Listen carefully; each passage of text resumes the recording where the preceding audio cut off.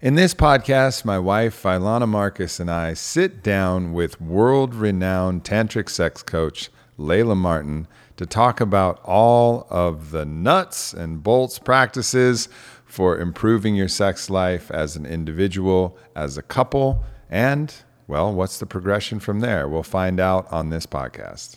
This podcast is brought to you by Onnit, onnit.com/Aubrey for 10% off, and by Higher Dose, higherdose.com, promo code AMP75 for $75 off. One of my favorite things to do on a podcast is sit down with a true subject matter expert, a real master. And when that master's expertise is sexuality, that's always going to be an incredibly interesting conversation. Ilana and I sit down to have Layla Martin help answer our questions about how to improve our own sex practices, our own tantric practices, and really think about how to reconnect our sexuality with the totality of our spiritual essence and our being. So this podcast covers a lot of different ground, everything from practices to do when you're single as a man, single as a woman, and what some of these ingrained patterns that we have to deal with as individuals as well as couples, and what might be a potential escalation for an adventurous couple who's looking to maximize their experience with all of the amazing human beings on this amazing planet. I hope you guys enjoy the show. But first, a word from our sponsors. First up, we have Onnit, and I'm going to talk to you guys again about Onnit in 30 because it's a fucking no-brainer.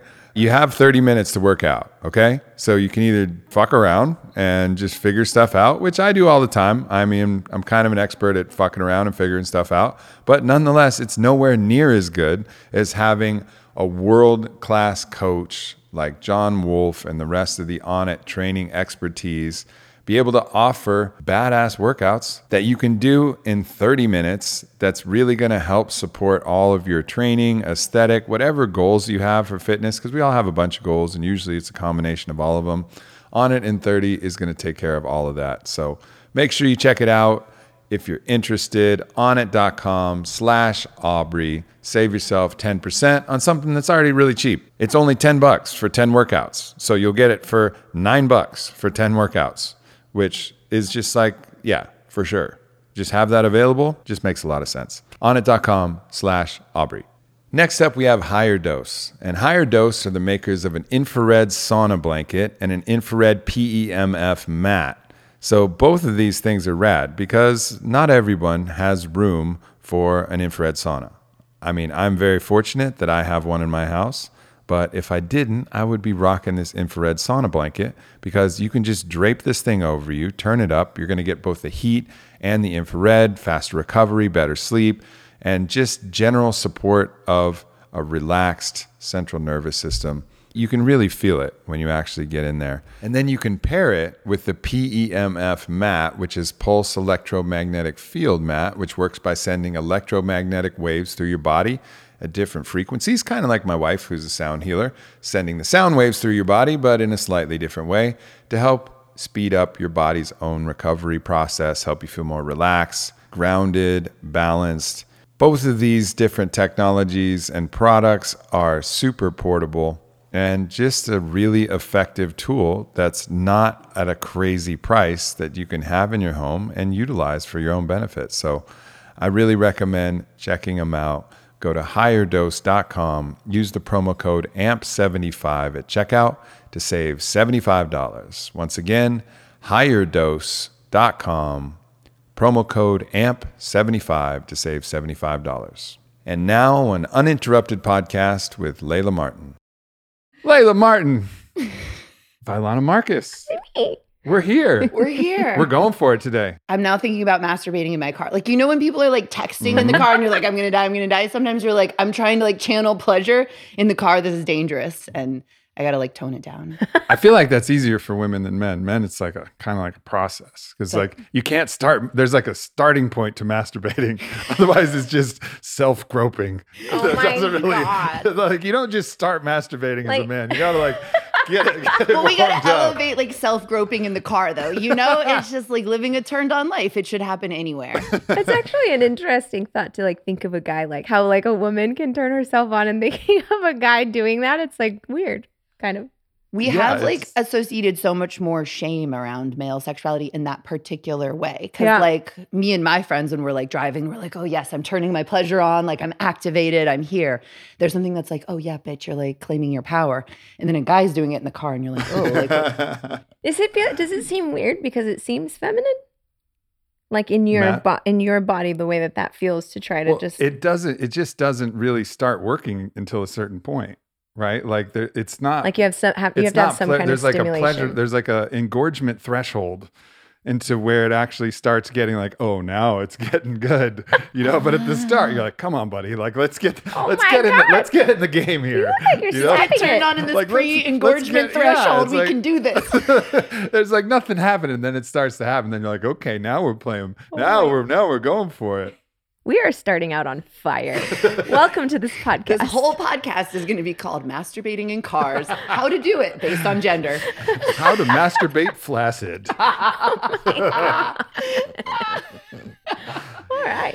Well, we are kind of starting off talking about that because what I wanted to do is take us on an arc of all of the practices that someone can do individually, and then the challenges that those practices are trying to solve for and help you grow from and through, and then as a couple, and then when you expand the container beyond a couple, and how to stack all of these different practices, the challenges that you encounter, what you could unlock and reveal about yourself. So in a way, we are starting right on track. I'm glad you got us out of the other rabbit hole and just took us straight in, because that sounds so much better than where we were going. It's like 45 minutes later and we're like, no, but you could just scrape your testicles like as you hold the wheel with your left hand. Is it the softest brush or is it a little more vigorous? You gotta put your hand underneath the seatbelt. Should it be silk? Should it be cotton? Hand underneath the seatbelt so it's more comfortable for your wrist. Thanks for all the tips. Yeah. But let's talk about this, because as an individual, we all carry different aspects of shame, repression, retraction, different things that we can start the practice of working on by ourselves. And a lot of this needs to unlock with a partner, because a lot of the trauma is created in partnerships and unconscious partnerships in particular. But some of the work can start you with you, and that's the safest place to do it. But for a lot of us, it's not a safe place, because there's still the judging eye and the judging mind and the shameful eye and the shameful mind that's preventing us from actually liberating. And perhaps it's just an absence of tools and a lack of awareness of what might be underneath the surface. So let's talk about it for men and for women. And I guess I'll go lead in first, because we already started talking about non-engorged masturbation for men. I want to talk about for men, because I do feel like, and of course these are all generalizations, and any man and women can have overlapping or different things that happen. Gender is very fluid in this regard. So we're speaking in generalities and from my own personal experience. For me, like one of the big challenges that I've encountered in myself and in other men is one of the most difficult things is the pressure to perform. This is a major one. And I can think back to my performance failures, in quotes, and how brutal I was on myself.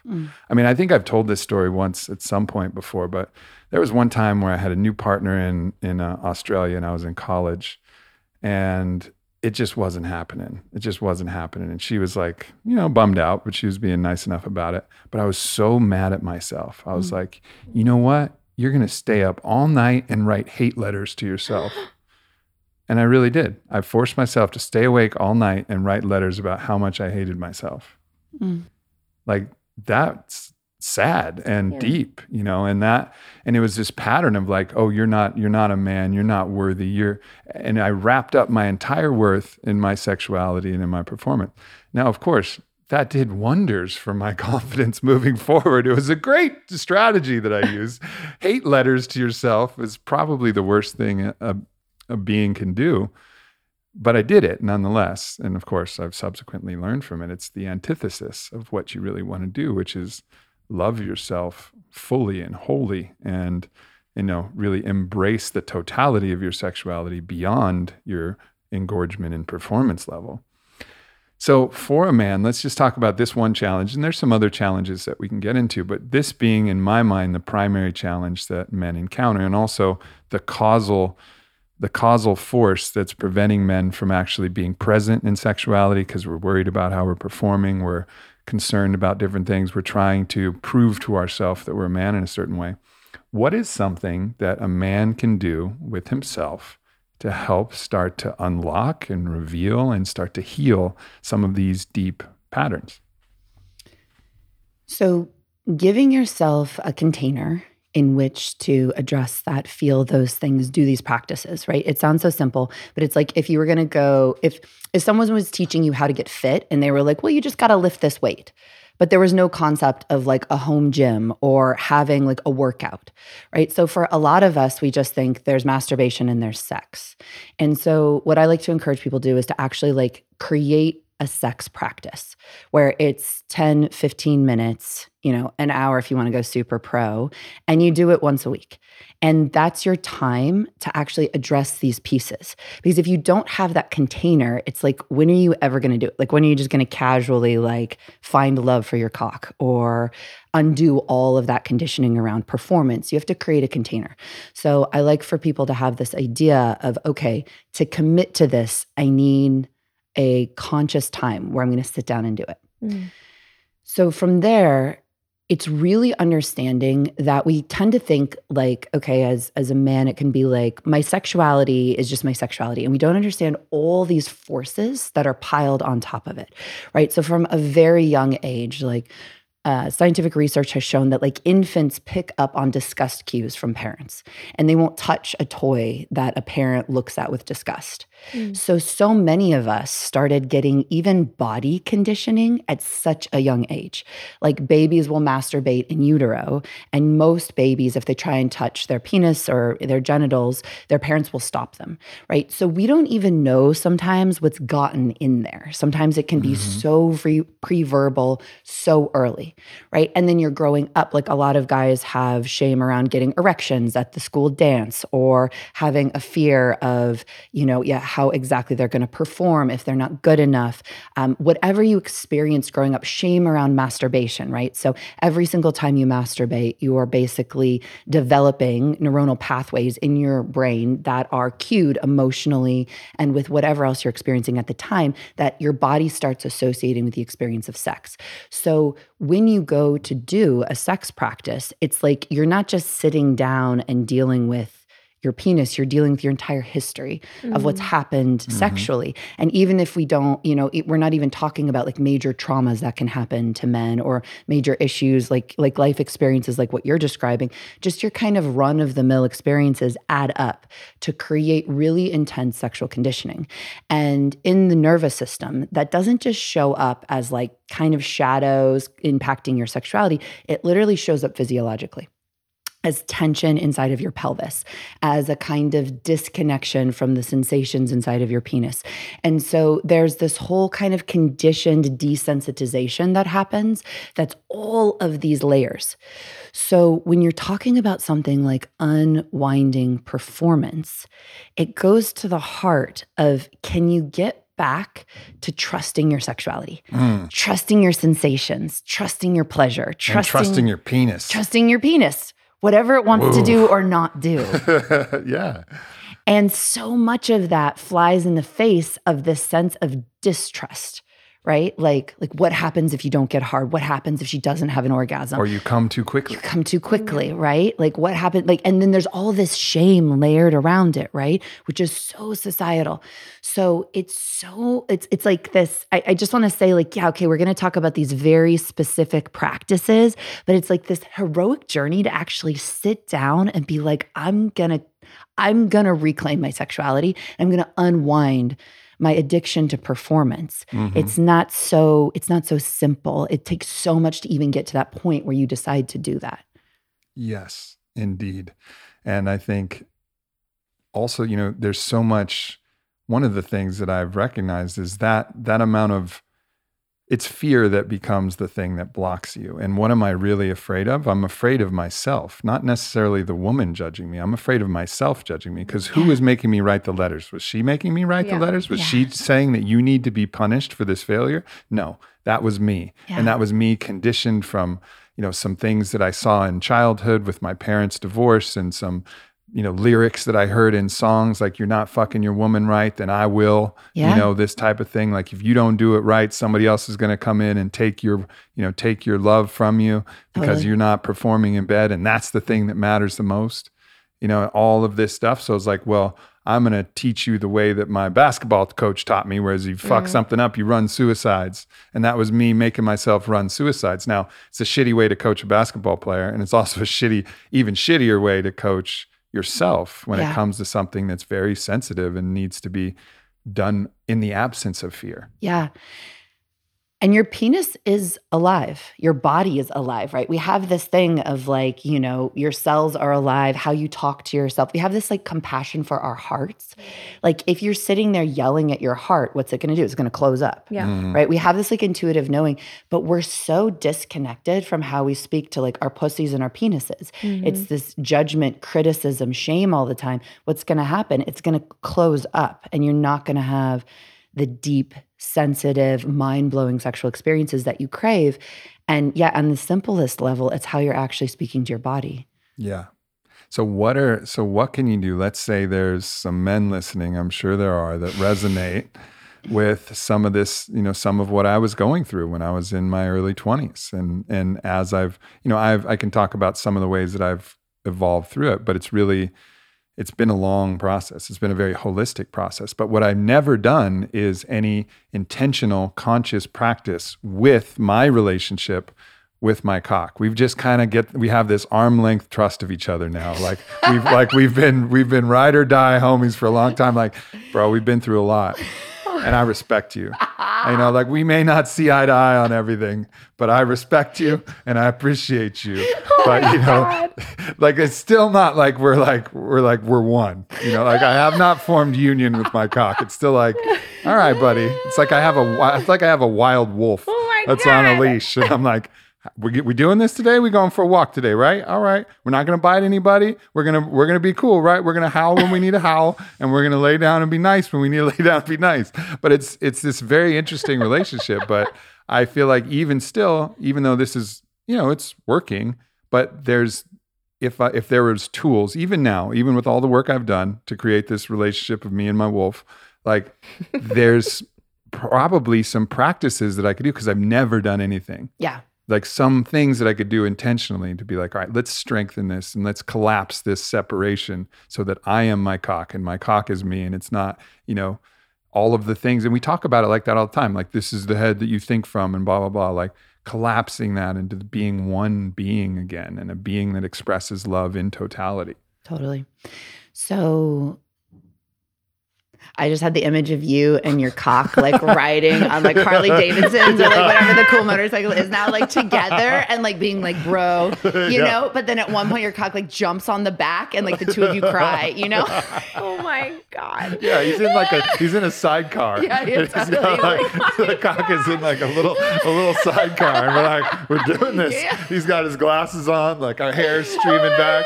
Like, you wearing a helmet today? No? All right, I get it. I got balls. I get it. Touches me deeply. Okay, sex practice. Boom. 15 minutes. Get yourself lube, oil, whatever you want to use. And the first is this intention, right? So it's clear that you have an intention, right? Like, I want to be one with my cock. Mm-hmm. So whatever your intention is, having that. Like, this is an intentional space for my sexuality, for my relationship with my body. Number two is, what is the emotional tone I want to have? So most of the time we'll carry the emotional tone in our penis or our pussy that we just picked up along the way. So for a lot of women, that's like this shame or disconnection or sense that there's something wrong. And it can be actually a lot of the same for men. There can be shame, there can be fear, or there can be a kind of like, even like, yo, like my cock's amazing. Like that's usually sitting on some kind of unprocessed emotional tone. And so being like, how do I actually want to feel about my penis? Do I want to love it?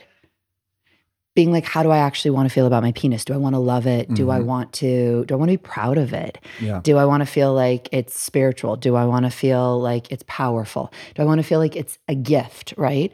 And so that's really important, because before you actually start touching yourself, you want to pick one or two emotional tones and like pull those in so that you are actually choosing, like, what is my emotional relationship with this part of my body? And that starts to change your emotional relationship to sex as well. Yeah. The next thing is you can actually talk to your penis. This sounds really crazy to a lot of people, but it fucking works. And your penis will talk back to you in images, in words, and things like that. So even like that conversation, like you essentially just demonstrated a conversation with your penis where you're like, yo, like we're ride or die, but we're still arm's length. And like how are we gonna like, you know, and literally you can say that to your penis and feel there's going to be communication back. And this really helps you as well. Like this helps us get out of this disconnection that we have, right? Like your body is this disconnected, unanimated thing.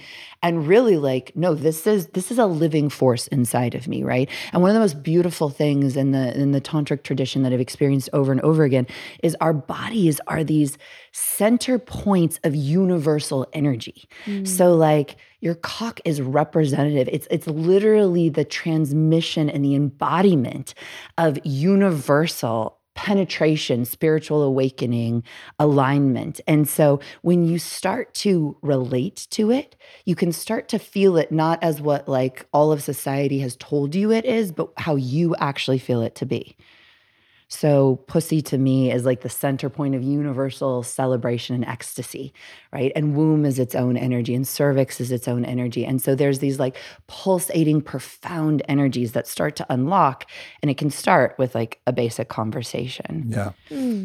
I can really like see that. And there's a deep conversation, and actually even still like forgiveness. That's like, because there's been so much judgment and so much like, you really let me down this time, buddy. You know, like not even buddy, like probably something much harsher, but like, fuck you, you know, like I can't believe you betrayed me. And so many of that. But have I ever gone back and been like, sorry about that, you know, like we're all the same. Like that was unnecessary, and I love you, and you know, thank you for everything that you've offered, and really bringing that back together. And I can see how that can be effective. And I imagine some, like you said, like some kind of nice oil, like jojoba oil or something. And just like with touch, with words, just not in a masturbatory, you know, way that I've touched my cock many times, but in this other much more loving way, you know, like divine father way of like, all right, like we're going to heal, you know, some of these things, the words, the thoughts, the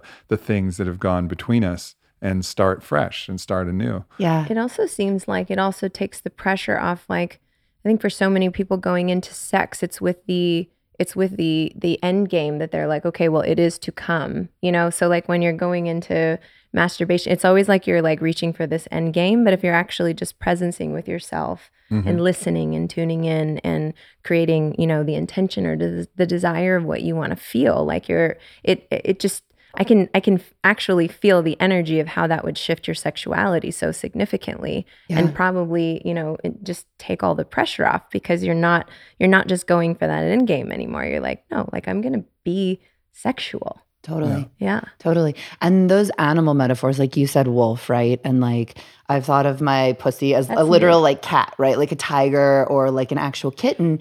And you think if you went in like in a relationship to a wolf, if you were like, give me what I fucking want. Like I need something out of you. Like every single time you just went in and you're like, I'm getting what I need from you, right? And like you better give it to me. Like what would that do to that wolf, to your relationship to it, versus like being in like the relationship you would actually want, which is like respectful, connected, loving. Like, yeah, like I would love to have this experience with you, but like we're in a relationship. It's not just I'm coming in and telling you what to do for me. Yeah. There's also another really powerful piece about what the phallus or the yoni represents in a spiritual, metaphorical way. And in the way in which, you know, this is the penetrating force of a man, you know, embodied in the physical form, but it is a representation of the total way in which we penetrate the world with our ideas, with our love, with our care, with our, you know, everything that we have to offer. So if there's a disconnection with the physical,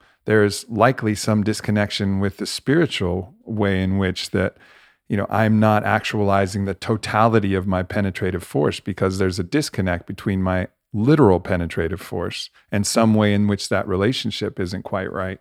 And so getting that relationship quite right getting that relationship right then will allow me to express myself in totality. And that concept is also really important because one of the things that really was helpful for all of this performance anxiety was to realize that my sexuality wasn't condensed to my cock, that my entire body is my cock. Yeah. And that when I'm making love to Vailana, I'm not making love with just my penis. I'm making love with the totality of myself, with my hands, with my mouth, with my energy, with my chest, with my eyes, with my breath, with every part of me is part of the act of making love. And it's all important.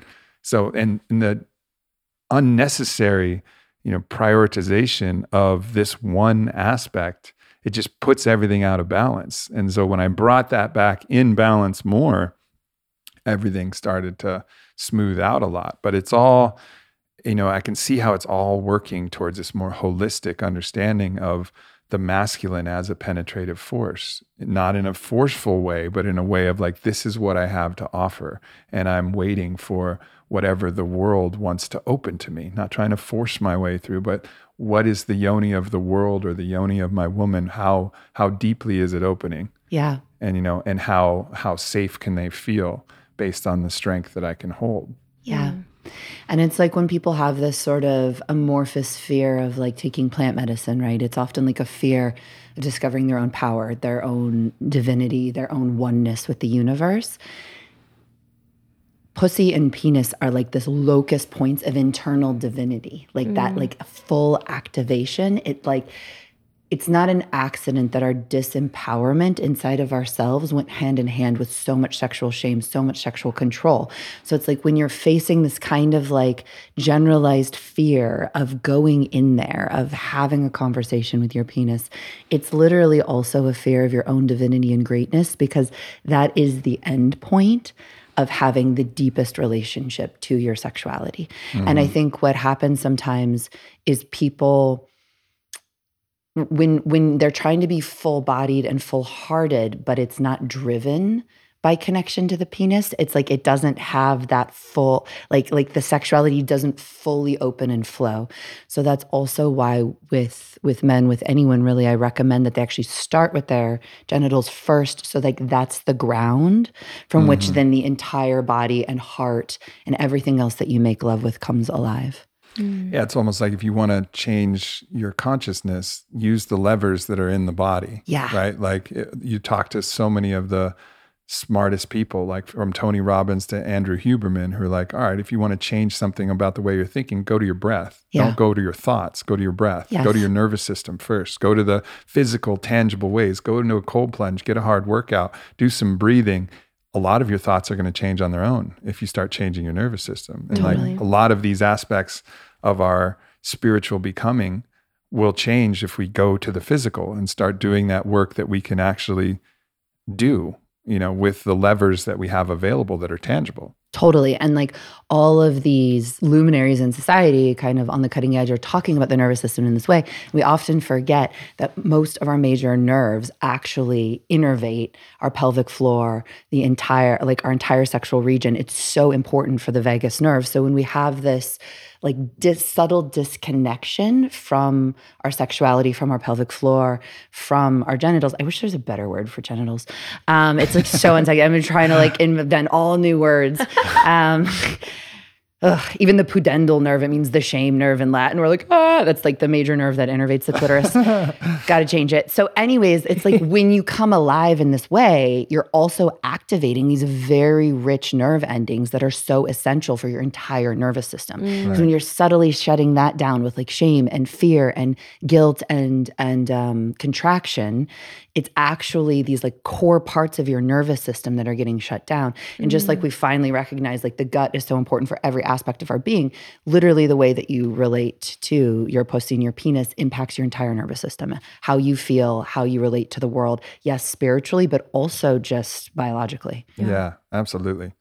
All right, Vi, you're up. Why don't you share some of the challenges you felt in your sexuality and then offer Layla the opportunity to talk about how to. Yeah, for sure. We have many more men's practices though. Oh, we could add just a couple more if we want. Let's keep going. Yeah. Go.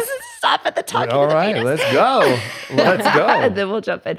Okay, great. So from there, what I would recommend is doing a basic, what I call body meditation. So anywhere from 1 minute to 5 minutes, which is to actually scan your pelvic floor, your testicles, and your penis, and to describe the sensation you're feeling and where you're feeling it.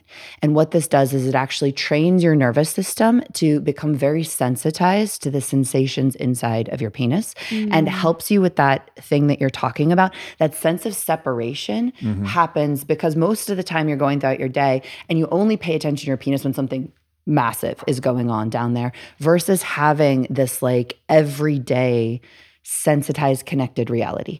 And so what happens when you do something like a body meditation is you give more brain space to the experience of sensation inside of your penis. And so what that means is you become more sensitive and you're able to feel more. That's also a big part of why a lot of men aren't able to be super satisfying if they have female partners to women in the bedroom, is because they're actually subtly desensitized. And so they're having to fuck with a level of intensity and disconnection to actually feel. So you can retrain your system to actually feel more with less. That feels really important for women too, because when a man is very disconnected and they're just like jackhammer bunny, I mean, sometimes that's great, but like when they're disconnected, the woman feels it, and it's also not very pleasurable for them to be disconnected from their own pleasure because it can be abrasive. Totally. Yeah. And like really deep, intense, hard sex feels good at like when your whole body is opened. But prior to that moment, it's like if anyone tries to massage your back and they go in super hard and you're not like, Whoa. Exactly. Yeah. That's what your body does. When a pussy does that, when a pelvic floor does that, when an anus does that, all that's left is like pain or disconnection or numbness. Yeah. So this idea of being able to be slow enough, sensitive enough, connected enough that the body can open, and then you can be available for whatever you really desire. But if you go in too hard, too fast, the body's going to automatically contract. And that's where a lot of women end up being so performative with men in the bedroom because their bodies never got the chance to open. And once your body has contracted, it's felt unconsensual, it's felt too hard, it's felt too fast. It's very hard to unwind that again. Yeah. And then you just feel disconnected and numb. So the only thing you have available to you is like performance or faking an orgasm or just getting it over with, unless you're like literally, and this is so hard to do, empowered enough to be like, wait, my body shut down. Like we need to stop and pause until I can open back up again. So like it's simple, like a penis meditation. You're like, oh, and it has like such a real world impact. The desensitization is something that I think is kind of universal. And I think in different ways, I think men often run into the desensitization through pornography. They're learning that way. You That's know, what they're like the way that we're taking on sexuality is like the most intense energy, like through a fire hose in this sexual encounter that's tapping into all kinds of different, our own traumas and our own desire for domination and our own, ego's desire to be the most powerful one and to have, somebody serve us or whatever the thing is that it's tapping into, and it's just like blasting. And that kind of desensitization, when you get into the actual lovemaking, you could be used to this kind of force that's coming in. So that could make you want to force like, oh, well, this is what I'm used to. This is the neuronal pathways that I've trained within myself. And I think that's a challenge that we can get into. And I don't think it's probably too dissimilar to a woman that uses an ever escalating, increasing intensity of a vibrator every day. Yep. And then all of a sudden, like the subtle touch of their male lover is like, what are you doing? Do you have do you have something with some power that you can get here? But it's the same idea. But I think, men don't have that for their cock, but they have it for their mind, which is the absolute extension of your cock in that way. And so being mindful of desensitizing yourself. Yes. And it's not to put shame upon, the act of watching porno that's bad. It's like, this is very pragmatic. This is like practical. Yeah. Like, let's look at the impact. Like, what's the impact of eating white sugar? You don't have to feel ashamed about it. You don't have to feel bad, but what does it do to your body? Right. And I think we can have a realistic conversation about porn of what is that doing to your nervous system, to your relationship to sexuality over and over again. It's an important conversation for our society to have. And the other thing with this body meditation, right? There's so much in every practice. They seem so simple and like there's so much packed into it. So that performance, right? We like to, as a culture, try and control our reality, like prefrontal cortex. This is how I want to feel. This is what I want to happen. I'm going to try and control my body into getting me that outcome. So a lot of us in sex are coming from prefrontal cortex. We're fantasizing. We're trying to make an orgasm happen. We're future oriented, right? That's the most, it's a beautiful part of the brain, but it's also the part of the brain where like very little magic happens, right? So if you want to experience powerful sex, rich feelings, like potent orgasms, all of that happens in the deeper parts of the nervous system. You call it the reptilian brain. I like to think of it as like the primal brain, the limbic system. So it's these richer, deeper parts of the nervous system that actually give us the sexual experiences that we're craving. When we're continuously controlling our body from the cortex, we're actually numbing out those sensations. They can see that in MRI scans that they've done of people who are masturbating, that they actually will have numbed physical sensations because controlling parts of their brain are going in and shutting down the pleasure. So something as simple as a body meditation, it shifts you out of sex coming from your cortex into sex happening from within. And it's a type of surrender and a type of trust because you're then starting to allow your sensations to dictate what you're going to do, how you're going to move, how you're going to feel. And it switches the whole thing from I'm going to perform and control sexuality to I'm going to allow sexuality through me, which can feel even more powerful. Like in our society, we think that control is more powerful, but actually sex coming from within is the more powerful experience. I think most of us would agree. So even though it's like these very simple sexual practices are actually rewiring your nervous system in really powerful ways. Yeah, and we'll get to this when we talk about partnership, but I think one of the beautiful things about being in this partnership with Vailana is that there's, I think in past relationships, because of this performative element, and actually, polyamory was not particularly healthy for that aspect because it was inherently felt competitive. Yeah. Like it was like, fuck, like we're really in it here, And so come on, must control penis harder. Yeah, exactly. Because otherwise he is whoever he is, But this, there was this kind of like at the moment where you felt the engorgement start to wane, there was this like, gotta summon the most aggressive thing I can in my mind to keep this thing moving at the highest level.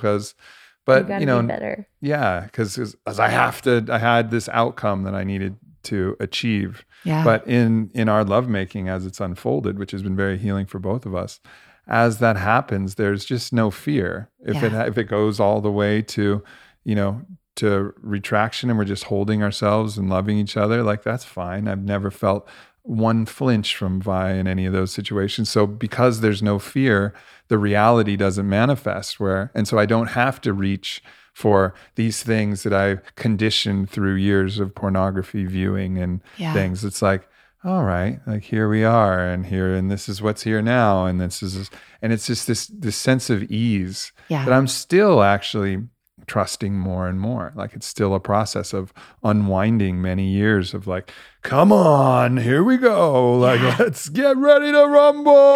Like, come on. Yeah, exactly. It's just like, no. Like it's all good. Like, we got all the time in the world to make love to each other. Yeah.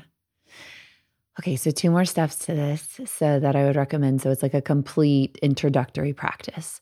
So the next would be, so then you start touching your penis like you normally would to masturbate, but probably like 5 times slower than you usually would. And you want to slow everything down so you're really feeling. And again, you're still kind of keeping that emotional tone there. Like if I wanted to feel love, if I wanted to feel reverence, if I wanted to feel forgiveness, whatever it is, I'm like connected to that as I start to touch my own body. And so as you start stroking your penis, then you're going to bring in breath work. So again, it can be anywhere from like 2 to 5 minutes of breath work and doing a deeper, fuller breath than you usually would. And again, a lot of these sexual practices, they've got the same intention, which is you're going to take down cortical control. So when you touch your penis most of the time, because I do it all the time, but this is, I know from touching my own pussy. So I'm going to extrapolate and talking to like, whatever, tens of thousands of men. So the like when you go to touch your penis, when you start bringing in that breath work, and you're going to breathe as though you could breathe into your testicles, into your penis, into your pelvic floor, into your anus. What happens is it collapses your everyday sense of being able to control your sexuality, and it collapses the inclination, the very conditioned inclination to think about your sexuality. So to either fantasize or to start thinking about orgasm or to feel your pleasure and then just push your pleasure, right, towards something. What happens when you're breathing like that is you can't control in the same way, because that kind of breath work is literally silencing your cortex. And what happens is it allows the sensational limbic responses to become stronger. You actually feel them more. So what will happen in that case is like kind of on a spectrum from feeling more pleasure, feeling more intensity, feeling more turn on, or it can actually be feeling the unfelt things. So when you start breathing, you might feel the shame. You might feel the sense that you need to control. You might feel the numbness. You might have a memory float up of a past sexual experience.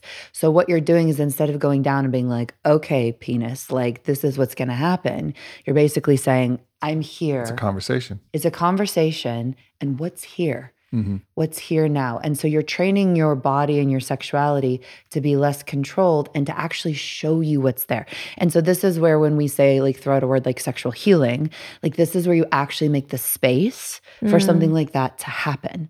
And it literally can happen. Like, yes, you can do super intensive sexual healing, but even just that 5 minutes, you'd be surprised how much your body will allow. It's almost like the body's always wanting to heal, but we don't let that natural inclination. 100%. Yeah, until it's like things are awful. And then we're like, oh, now I'm desperate. And now I got to do it.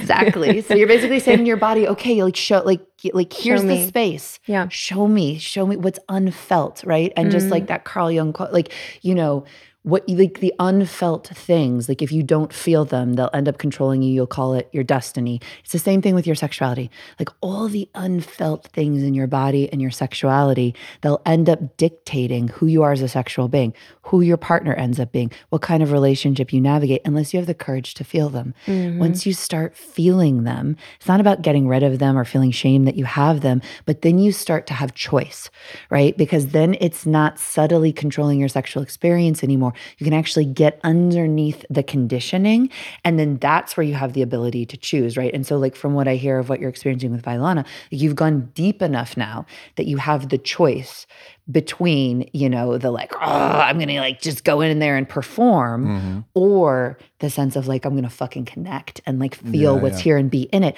And again, like, it's not about like the performance is wrong or we can never do that or it's shameful, but it's like giving yourself the choice neurologically. Yeah. And you don't get that choice until you feel those pieces and then train yourself through things like meditation and breath work to get underneath them. Yeah. And then that's literally where you're sitting deep enough in your nervous system to feel that there even is a choice, let alone make one sexually. Instead of just like running a program that's like, oh, here we are. Here's this pattern again. Like And that's the deepest bliss of sexual union, is when the mind is completely out of the way, when you don't have to fantasize about anything. You're just right there in the moment. And this idea, it occurs to me that it feels like a level of sexual mastery would be able to take that process all the way through a climax by yourself without actually getting into the fantasy patterns.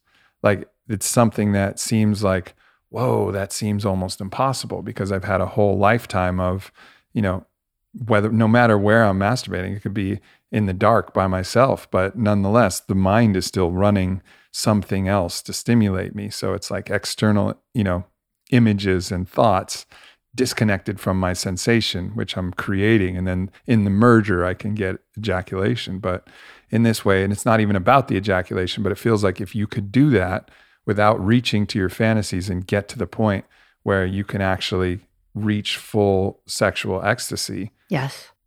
That would be incredibly powerful. And then it translates so well. It's definitely easier with a partner, but it seems like if you could do that with yourself, then wow, that would be powerful. Totally. That's one of the challenges in our courses that we have is we actually have people do like 30 days of no fantasizing while they are self-pleasuring to literally build that neural pathway. Because people, if you never do that, your brain likes to do what it's always done, and it likes the easy trigger point. So it's just like, great, fantasy, let's do it. When you take the time to actually build that, and at first your brain and body are gonna be like, hell no. Like, there's like whenever I invite people to do this, they're like, what the fuck? Like this is like, no way am I ever gonna be able to orgasm by just touching myself and not thinking about fucking, you know? And I'm like, no, trust me. It's gonna feel real bad at first, you know? It's like quitting sugar. Like at first you're like, oh my God, how, you know? And then like 2 or 3 weeks into it, you're like, oh shit, this is a whole new way of being. So like I literally challenge people to do that, and they make that leap. And what's amazing, right, is because your inner relationship reflects the outer relationship. So when you can have that level of intimacy with your own sensation and your own body, then you can look into someone else's eyes and be that connected as well. So there's nothing wrong with sexual fantasies. Like I still love to use them in some of my self-pleasuring. I had to train myself out of ever using them with a partner. I don't really like using them with a partner anymore. But in the sexual fantasizing, I was like, it's a form of dissociation, right? Like when I sexually fantasize, I check out of what's going on in my body. And you're allowing I go somewhere else. So there must be something that I don't want to feel, right? There must be something that like I'm missing. And so I've done this with like a number of my fantasies, but when I used to be addicted to fantasizing with my partner, like right before, I couldn't have an orgasm without having a fantasy with a partner in sex. And when I was like, what is the trigger point that's happening? I literally like went down into my pussy. I was like, we're not going to fantasize. I'm going to feel what the fuck is happening right now. And as I went in, it was like a legion of priests, because like I was raised Catholic. And I was like, what's underneath the priests? And I went in, and it was like lust, like that raw, primal, like female lust that's like so like, no, like eternity in hell, you know? Yeah. And I was like, what? Like I've been fantasizing to avoid my own lust. And when I stopped the fantasy and like I had to retrain myself. So when I'd start to want to fantasize, I'd be like, no, go in, find the lust. What would happen is I would get that activation of like wild, female, primal, animalistic lust.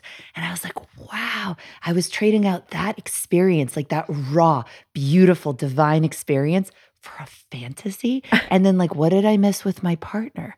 You know? So it's so powerful when we retrain ourselves of like, what's underneath the fantasies? What could we have if we had that level of intimacy with our own body? Yeah. That's great. Wow. Yeah. Homework. All right. So the last step in this practice for a man is then, so you're turning yourself on, you're breathing, you're feeling things. If you feel shame, guilt, fear, sadness, story, anything else coming up, attend to it with love, right? So that would be kind of more of the sexual healing path. Like, I love myself. I love this. I'm going to allow it. I'm going to feel it, right? It's a process of feeling the unfelt things. Don't go into a big story around it. Stay in your body. Love your penis. Love the experience that's happening. And slowly over time, this unravels it, and it allows you to stop being controlled by whatever got conditioned in there in a very simple way. This is the most simple practice. The other option is you go into pleasure, right? And so you're starting to get turned on. So again, I would recommend for this practice, not fantasizing, and instead breathing, using your breath to pull the pleasure from your penis into your heart. And to do that for at least 21 breaths. And this is so powerful because one of the kind of core pains of the masculine is this disconnection between heart and penis. And then that's where you get jackrabbit sex or totally disconnected or fantasize, that like you feel it as a woman in your body when that disconnection is there. Yeah. And it hurts. And it hurts in a man's body too, but he usually won't feel that until he gets the first connection. And then he realizes what was lost and not having that in the first place. So what happens when you breathe that pleasure up to your heart is that you'll then actually be forming that connection. So the two will start to work in tandem, and your heart will come online when you're having sex a lot more often.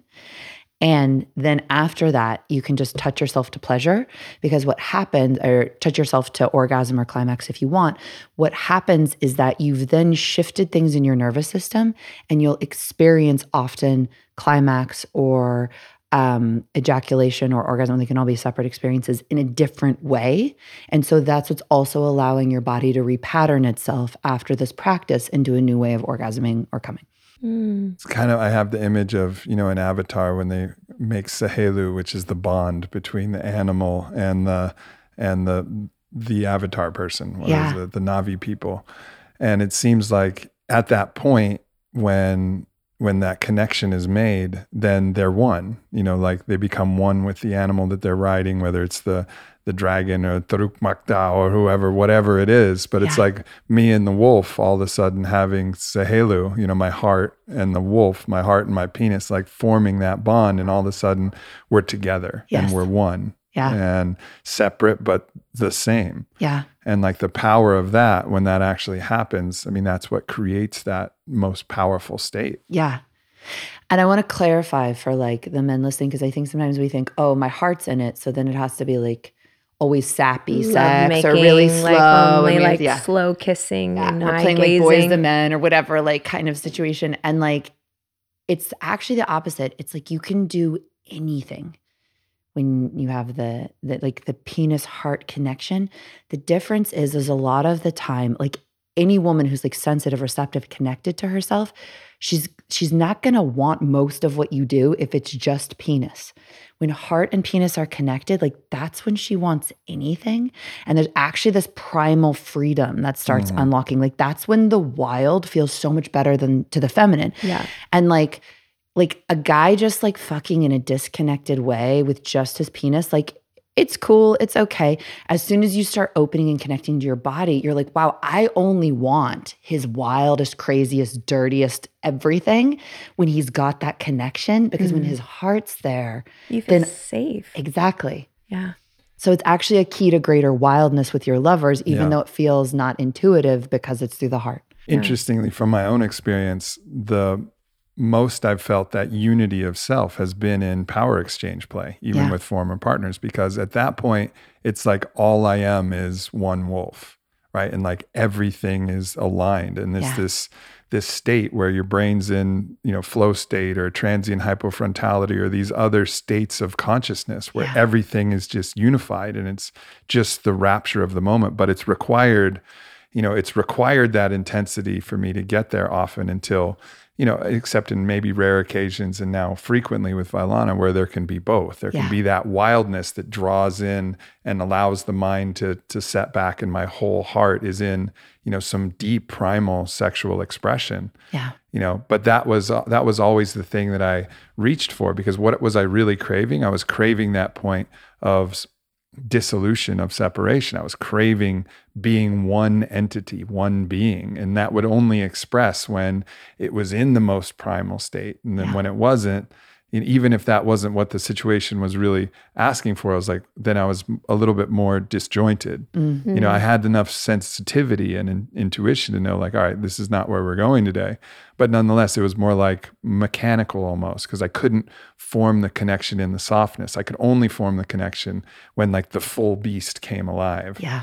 Right. And I think, my partners could feel that. And so they would actually crave that aspect of me.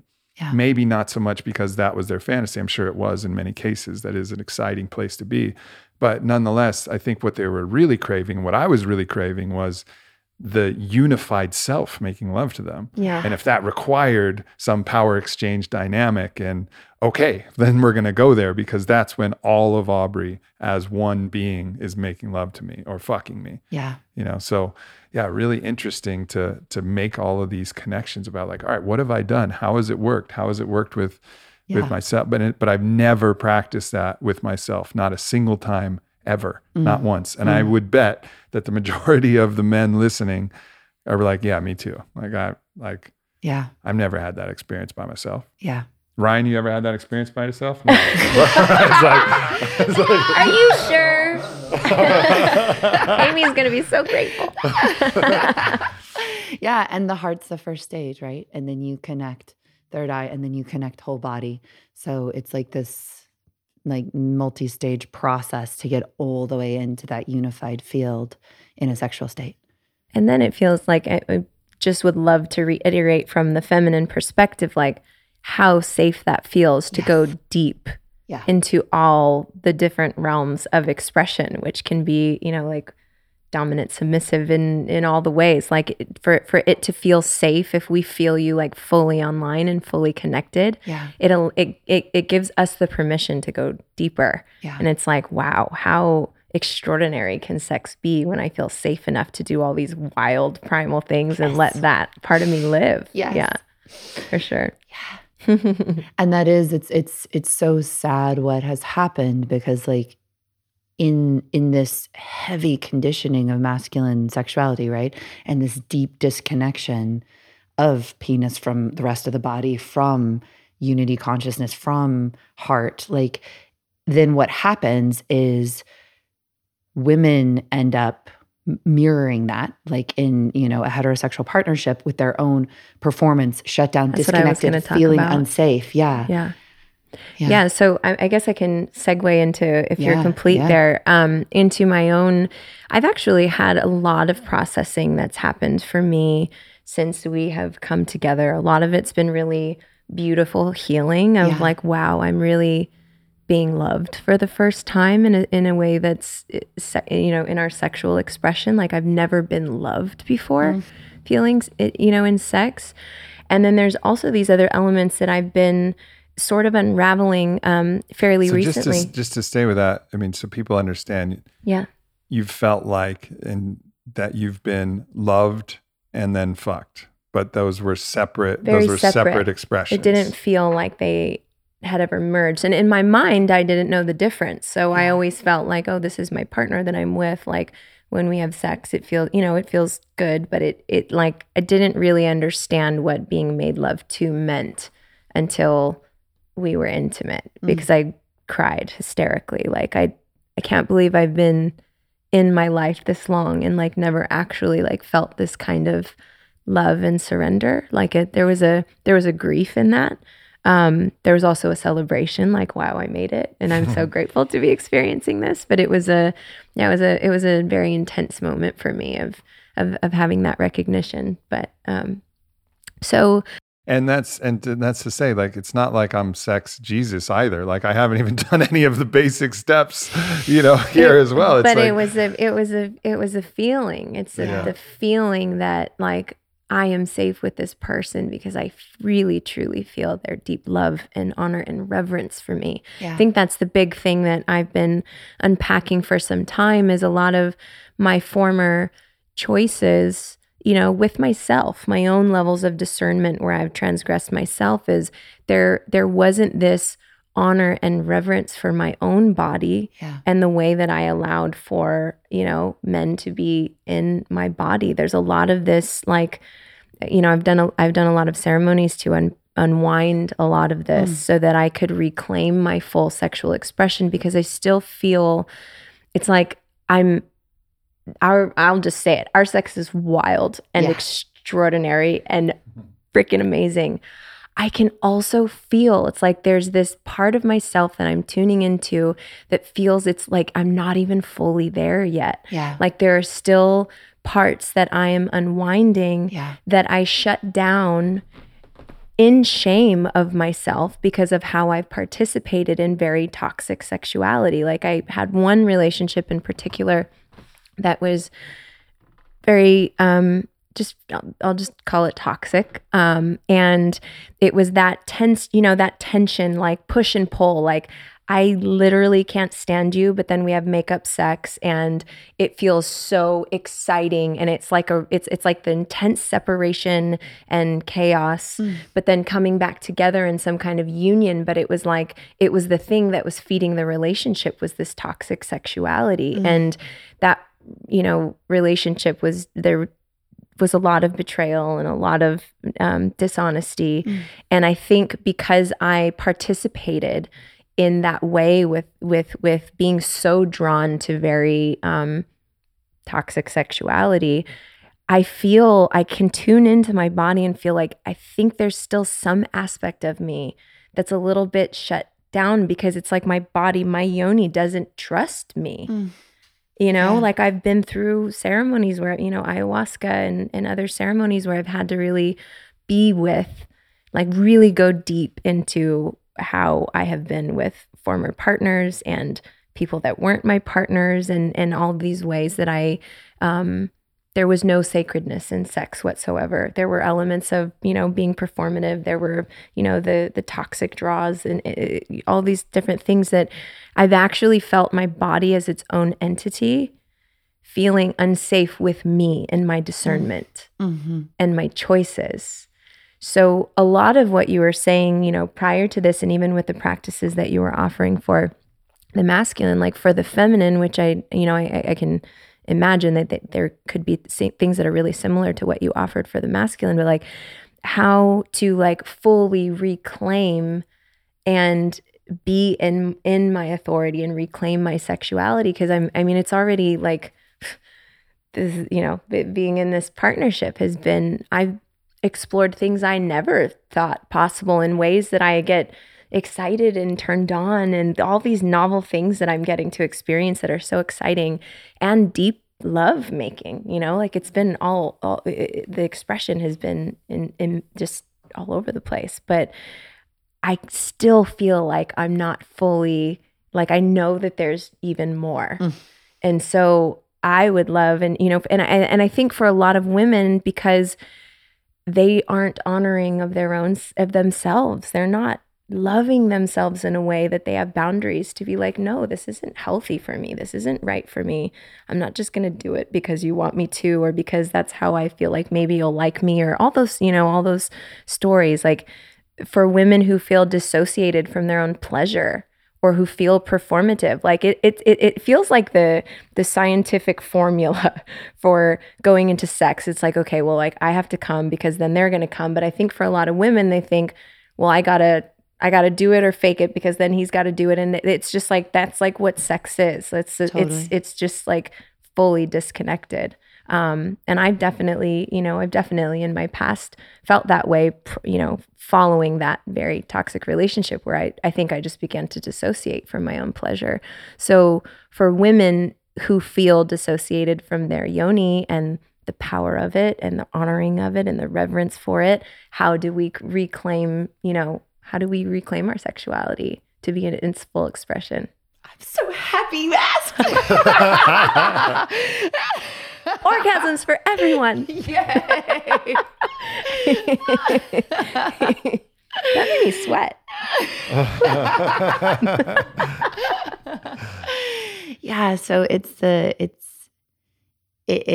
such a similar process, and like I love, like one of the things I love about, these conversations is like asking me to break it down into this like very granular, like, no, but really, like, how would you, like car mechanic style, like, what do you want me to do to my pussy? How to, yeah.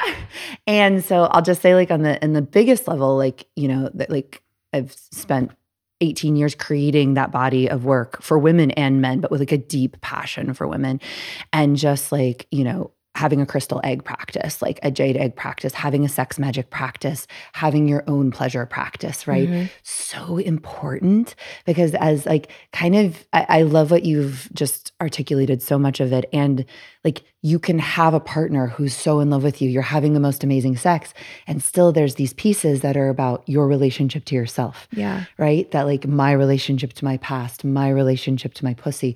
And so again, it's like that individual practice is so important alongside a couple's practice, or just on your own if you don't have a partner, because then you're still upgrading your sexuality along the way. So you're a better match to someone with a more upgraded sexuality. Yeah.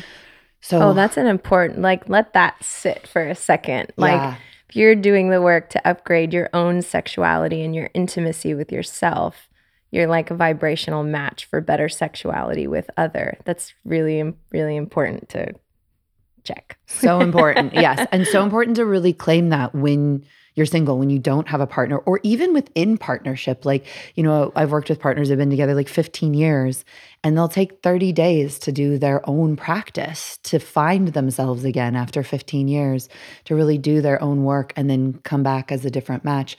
But yeah, we tend to think like when we're out in the dating world, it's like, okay, I'm waiting for a partner to open my sexuality, versus like, what am I doing in my own body to connect to my pussy, to connect to my heart, to up level my entire sexuality. So like that's what I can say yes to in the future. Like so important. So for women, it's oh my God, it's so many things. And what's fascinating is we could basically walk through the exact same process, right? Yeah. Like having a 15-minute pleasure practice. I really love for women to use something like a crystal egg, which is like an egg-shaped. It can be borosilicate glass, it can be jade, it can be made as long as it's a body-safe material. Or I actually really recommend that women, if they're in heterosexual partnerships, use like a body safe dildo when they self-pleasure, because this is like if we were talking about vibrators earlier, being like stimulating your body and creating those neural pathways in a way that you are then unable to receive pleasure with a partner usually, something like self-pleasuring with a dildo actually mirrors the kind of like experience with a partner. So you're creating those pathways of learning how to be orgasmic through penetration, learning how to be orgasmic with a penis inside of you, learning how to be orgasmic like deep inside of your vagina versus just using your external clitoris. So again, it's sort of thinking very consciously about every single time I touch myself, like what am I creating in my body? And doing that again, like how do I want to feel towards my pussy, right? It's so normal. Like the first time I looked at my pussy in the mirror, I was like, oh, monstrosity. You know, I was like, oh, like I was just like, I was horrified, you know, it was crazy. And like, I was like, how does anyone find that attractive? And I was like, oh my God, we got to work on this. Right. So like, and this is how a lot of women feel when they look at them. They're like, it smells weird. It looks weird. Who could ever want it? You know, like and it's like, no, like straight dudes want pussy. Like they actually find it very sexy, you know? And so he thinks it's beautiful. I do. It's very healing. Totally. So like how, like what emotional tone, right? Because even that simplicity of like, wow, looking at my vulva and what actually comes up, you know, like, is it fear? Is it shame? Is it something needs to be different? Is it's not good enough? Is it like all of that? Is it I smell weird? Like, what is the actual feeling? And again, just like having a relationship to like an actual cat, like it's good to, like, I like thinking of it as a kitten. Cause I'm like, how would I treat a kitten? Would I be like, you're fucked up. You look weird. There's something wrong with you. You smell. Would I be like, oh, come here, baby. yeah. Yeah. Like it's like, she hears you, you know? Like she is you. So she's responsive to that kind of relationship. So like, okay, what kind of emotional tone do I want to feel? How do I go in there with that emotional tone? Like I'm committing to a new relationship. And a lot of women feel that sorrow that you described and like not having felt it before. I call that the ocean of sadness. And like, it's part of I have not yet come across a person that didn't at some point hit the ocean of sadness. And for women, it's like, what's been lost in us doing that to ourselves? What's been lost in not having boundaries, in toxic choices, in forgetting the magic and beauty of our own pussies? And like when you feel what's really there, you also can grieve what's lost for yourself and then the whole fucking planet, you know? Yeah. And so like feeling that is so important. And I think sometimes we go a little bit down the journey, and if you haven't done that level of work and all of a sudden you just want to like sob, you know, in sex, it can be like, oh my God, I'm doing something wrong, versus like, no, you're doing something right. Like, like find the ocean of sadness, because it means that you're starting to know that you deserve differently and that we all deserve differently, and that there was ever a choice. Yeah. Let's just, for people who don't understand what you do with the jade egg, or how you use a dildo differently than how the men have been using their penis on you, if you've been in unconscious sexual experiences, like what is it from just a, you know, really mechanical standpoint? Like what are you actually doing? Where do you put the egg? What do you do? How do you use the dildo? Right. So you put the egg in your vagina. I got that part. But some people might be like, I don't know. We don't know. You'd be surprised how people are like, in the anus. I'm like, no. You can literally go all the way up into your body. Do not do that. Okay. So you must always have a base in anything that you put up your anus. That's good to know. Lessons. I didn't know that. Important guideline. A crystal egg. So again, it can be made of many different types of materials. Jade is the traditional one in the Taoist tradition. But as long as it's body safe, you put it up your vagina. And what's so cool about it is that it's a kind of practice where people are like, oh, do Kegels, and you're like, when are you going to ever do Kegels unless you actually like have a kind of thing that you go and do that you're connected to? So you can think of it like a crystal egg, like having a yoga mat. Like if someone was like, you know what, you should do downward dog, you should do pranayama, but there wasn't like a place to go and do it. Like when would you ever do it? And when would you just be casually like, oh shit, I'm going to do my pranayama now? Like it's like we as humans, we need something to connect to as like, this is my practice. So what I love about the crystal eggs is like they are a practice that you're like, oh, I'm going to put this egg inside my vagina. And now I'm going to do pelvic floor strengthening work. I'm going to do emotional release work. I'm going to do sexual healing. So you can think of it kind of as having a yoga practice for your vagina where you're literally breathing into the egg. There's all kinds of different practices. So I can give you like an example of one. It's called like 1, 2, 3 bliss. It's a Taoist practice. And so you'd put the egg inside your vagina and you squeeze your pelvic floor and you release, and you squeeze your pelvic floor and you release. Like one of the few scientifically proven ways to have a better orgasm is to have a stronger pelvic floor, but also you want to have a relaxed pelvic floor. So you're not just trying to build strength because you'll get tightness. You want strength and relaxation at the same time. Then you can actually squeeze around the egg and release, squeeze around the egg and release. And then you go up and you focus right around your cervical area and you squeeze above and you actually move the pleasure up through into your heart. So you're learning to turn your vagina into a pleasure channel that shoots pleasure into your heart. This is also how, like, if you've heard, like giving him a hand job with your vagina, like this is how you would train yourself to do such a thing. And again, you're not going to be sitting around just being like, I'm going to learn how to give a hand job with my vagina. Like you need a practice, right? Yeah. So the crystal egg like gives you this practice of like, wow.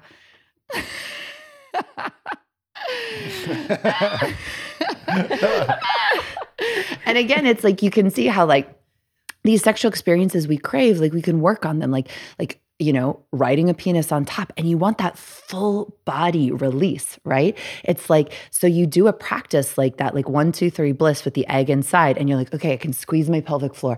I can squeeze deep inside my vagina. I'm training myself to have pleasure and sensitivity in these areas. So I'm actually orgasmic in my cervical area, which a lot of women, if they don't train themselves to do that, they have compacted psychosomatic tension from fear, shame, guilt, trauma, too hard of penetration before they were ready. And slowly over time, the cervical area contracts and creates pain. So that's why the cervix is often thought of as like a painful area for most women. But when you do work to release that tension and pain, just like getting a really good deep tissue massage, and then your body's open and your body starts to feel pleasurable instead of painful, you can do the same thing with your sexual physiology.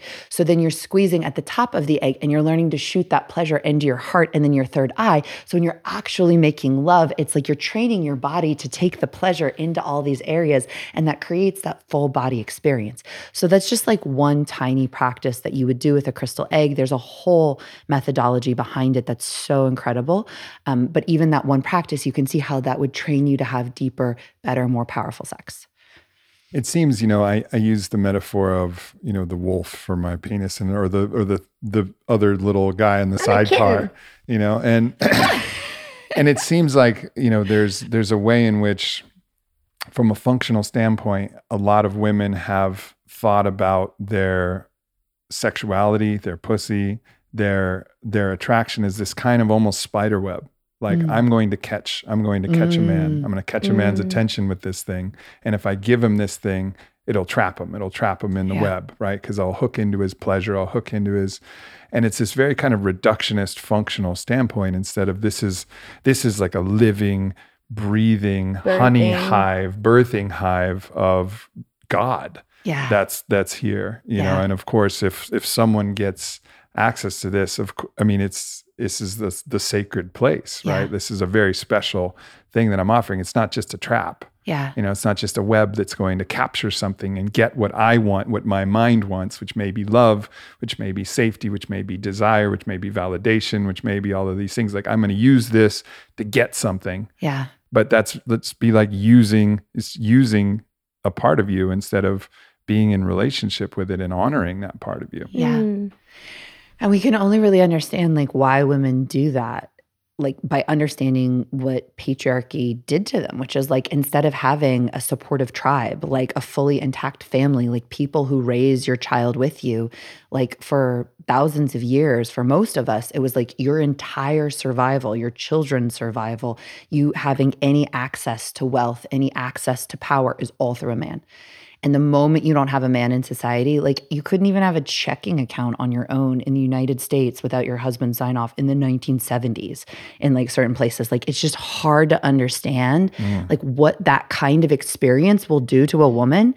So like instead of feeling like my sexuality is my own, like our grandmothers didn't have that kind of privilege 100 years ago. They were like, my husband can't leave me at all costs, right? Like, and so that sort of, it's like to unwind that is to also like come back into our sovereignty as women of like, my God, like, yeah, I'm sitting on this like ocean of gems and like everlasting, like abundant gold, right? And to know that, it's so important to have that connection to our own magnificence, because if you don't have that, how can you sustain such an incredible partnership, right? The terror of losing it becomes too strong, and true love is terrifying. So fear-based. So having that internal relationship to your own sexuality actually helps you have a more powerful partnership, because when you're trying to trap from a spider web, it's like it like how can you then have this like elevated magnificent relationship? And it's fine to have the spider web, because I think relationships include everything. But no, like it's like I feel I come across so many women that are terrified of letting go of that kind of trapping mentality and claiming their own power, because they're like, oh, I'll be alone, someone won't be attracted to me, versus like, no, when you have that pillar of your own radiance, like that's actually when we all know that falling in love is terrifying and having like really incredible partnership is terrifying. You can withstand that terror and choose the love when you have that relationship to self and sexuality and beauty. And you have the magnetism to attract what it is you actually want. Totally. And it's like such a, I love that you mentioned that just about the collective healing that's happening too. It's like, if any one of us has that level of healing, like that's in the collective, that's in the collective pie. So it's like, that's how things start to shift, but it starts with every one of us. Yeah. Yeah.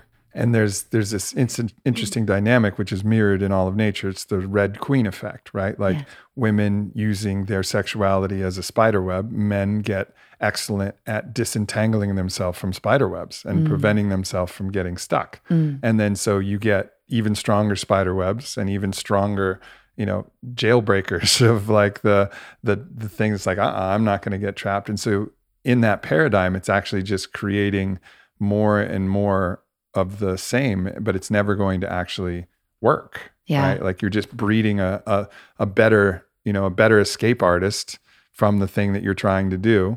And so you get a better spider web, and then you get a better escape artist, and then you're in this constant chase, but you're never actually finding the real fulfillment or healing. Healing anything, yeah. And that's an important, like, I could see what you're saying as potentially being maybe triggering for women, but I think, or maybe not, maybe I'm totally off.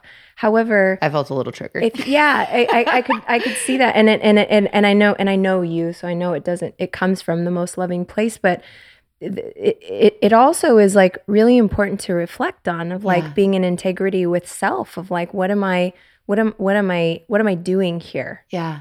Am I being true to me? Am I being, that's that level of discernment and boundary where, how he's describing it is actually what I was doing because I wanted to feel love. Yeah. So I was opening myself to penetration into a person to come into my energy field in my body because I wanted to feel love, because I want, like all the conditioning that we have as women. Yeah. And ancestral and just collective conditioning for so long, that's patterned. So like if I actually had that as a tool, as much as at first I was like, oh wow, that's an interesting thing to say. If I like could actually look at it like that, it's actually really helpful. Like, am I using my yoni as a spider web right now? Yeah. Or am I loving it and being in tune with it like a kitten? Yeah.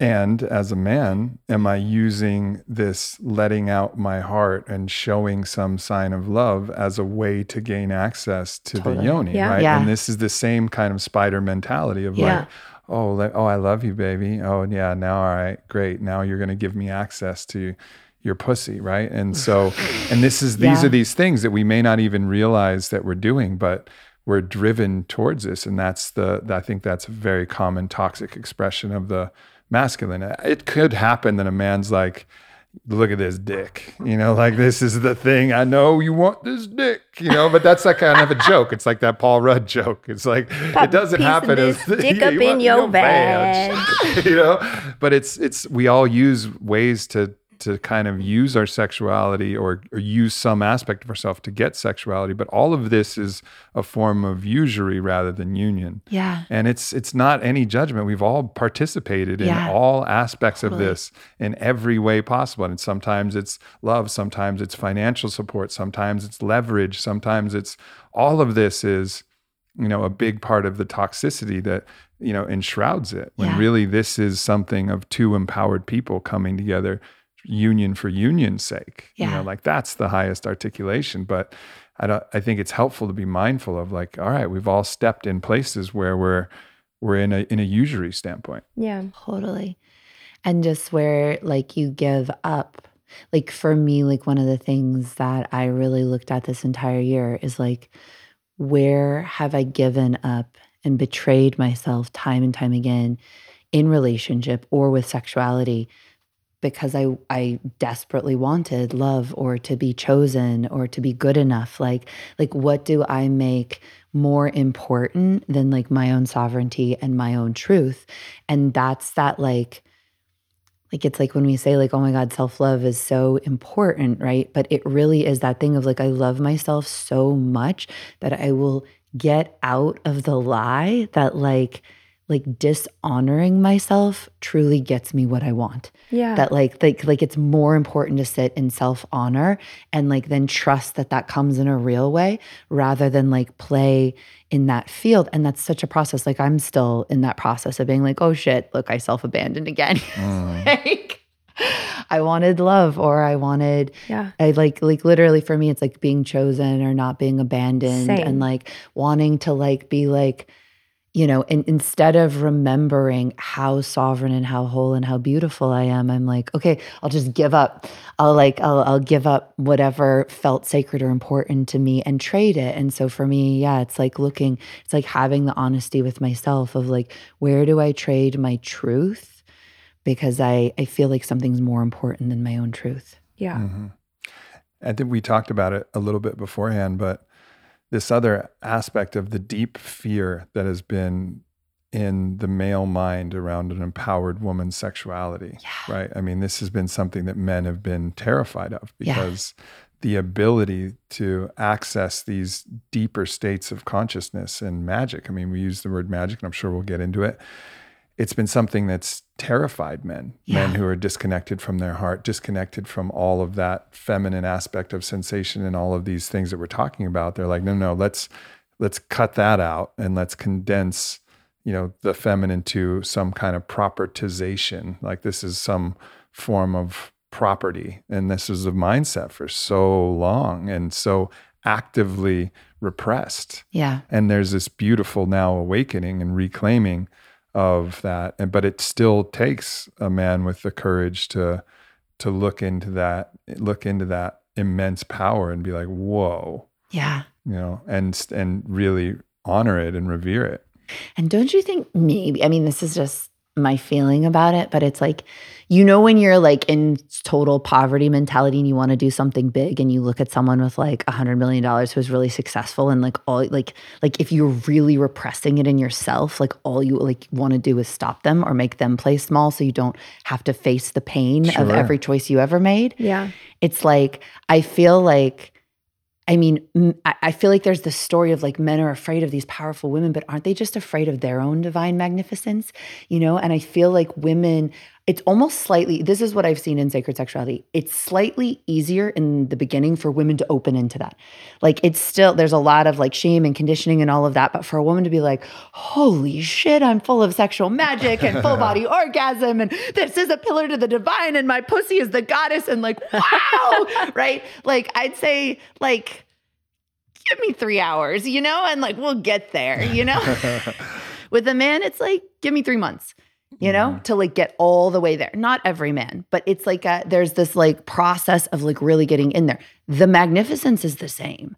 Like the power is the same. It's its own power, but I almost feel sometimes that like men have bought into that same lie of like two-dimensional sexuality, watching porn, turning the, like I have this tantric mentor I love, Ernest Morrow, and he says like, you know, turning the ocean of a woman into a swimming pool, right? Or like the solarity of a man into a grow lamp, right? Like I'll stay small, but you have to stay small with me because otherwise it's going to trigger all of these like bargains that I made that I didn't really want to make. I didn't even know I made them. So sometimes I feel like a man staring into like the sexual magnificence of a powerful woman, and like we haven't trained him to be like, she is an invitation into my fucking greatness if I would let her be.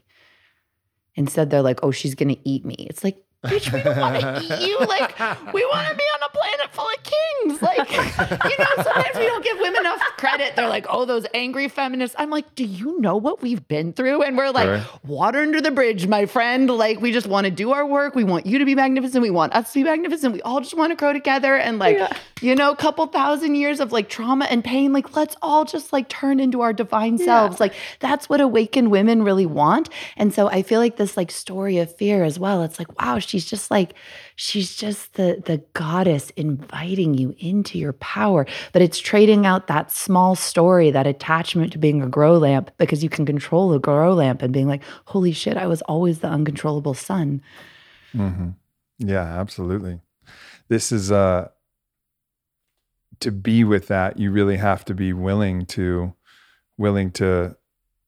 almost like humble yourself to where you're at. And just not try to control it, not have to always be in control. Like, and this is something that anything that men have done to women, they've also done to themselves. You know, because the place that we're all trying to get to is a place where both of us, you know, both men and women are using each other as springboards to the divine articulation.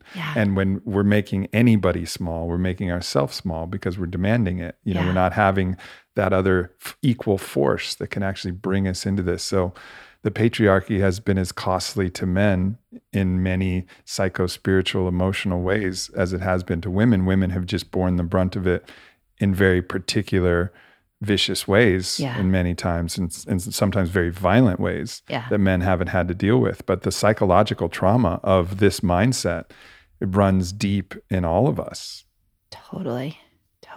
And there's this, it's like when I've seen porn and like seen the way that women are treated, it's like, I literally just want to be like, do you know what it would mean if you knew she was a fucking goddess? You know?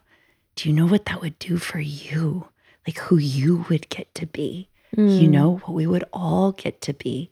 And that like, yeah, it's for her, but it's for you just as much, you know? And like, I'm reminded of, I had a tantric teacher who would talk about like when we would learn how to do energy orgasm practices, and like the whole audience could sit in like a woman's awakening, right? Into her full, like ecstatic, full-blown body orgasm.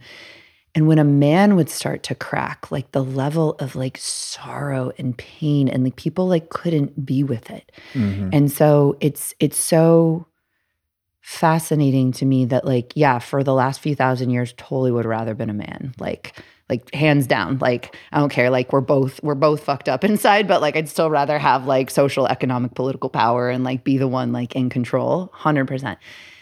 Now with all of this freedom, it's so delightful. It's so freaking delightful to be a woman. And there is something to that, of this pain body that's being carried.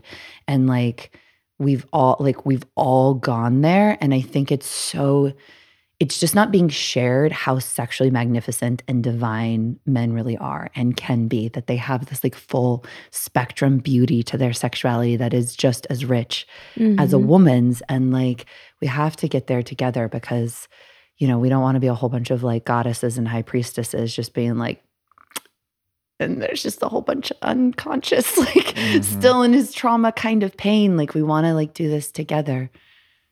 Yeah. And I think it's I mean, going back to pornography or any kind of utilization of sexuality for a purpose, it's really challenging to actually use your sexuality in that way. I mean, I think you can see that same type of thing. I'm going to put on this performative act in, the most degrading way to myself because it's going to get me a higher dollar amount for this particular thing, or it's going to get me booked on more. And it's the most kind of, it's this condensation of that energy of like, use this for this purpose type of thing. That's,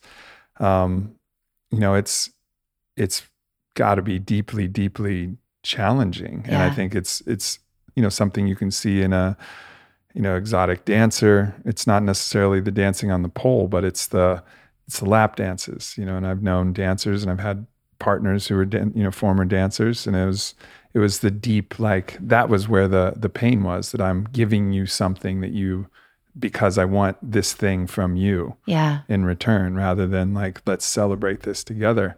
And it's not any judgment on that path. We've all, as I said, we've all been our own porn stars, and we've all been our own dancers in our own different ways, using whatever we have to get what we want in the world. So like, there cannot be, if you start to judge at any point, like just stop, because you're not looking deeply enough in yourself to see where you've done the exact same shit in a different way. Totally. So like, leaving all that aside, but just kind of recognizing, and then making a choice. Like, do we want to participate in this energetically? Or do we want to not participate in it? Not with judgment, but with lack of participation and love, and a hand that says, anytime you're ready, like, here's another path. And and if there's an ocean of sadness in men that I've often seen, it's like, wow, I turned a goddess into a dehumanized object for my own egoic satisfaction, because I lied to myself and told myself that I was just an ego rather than the divine as well. Mm-hmm.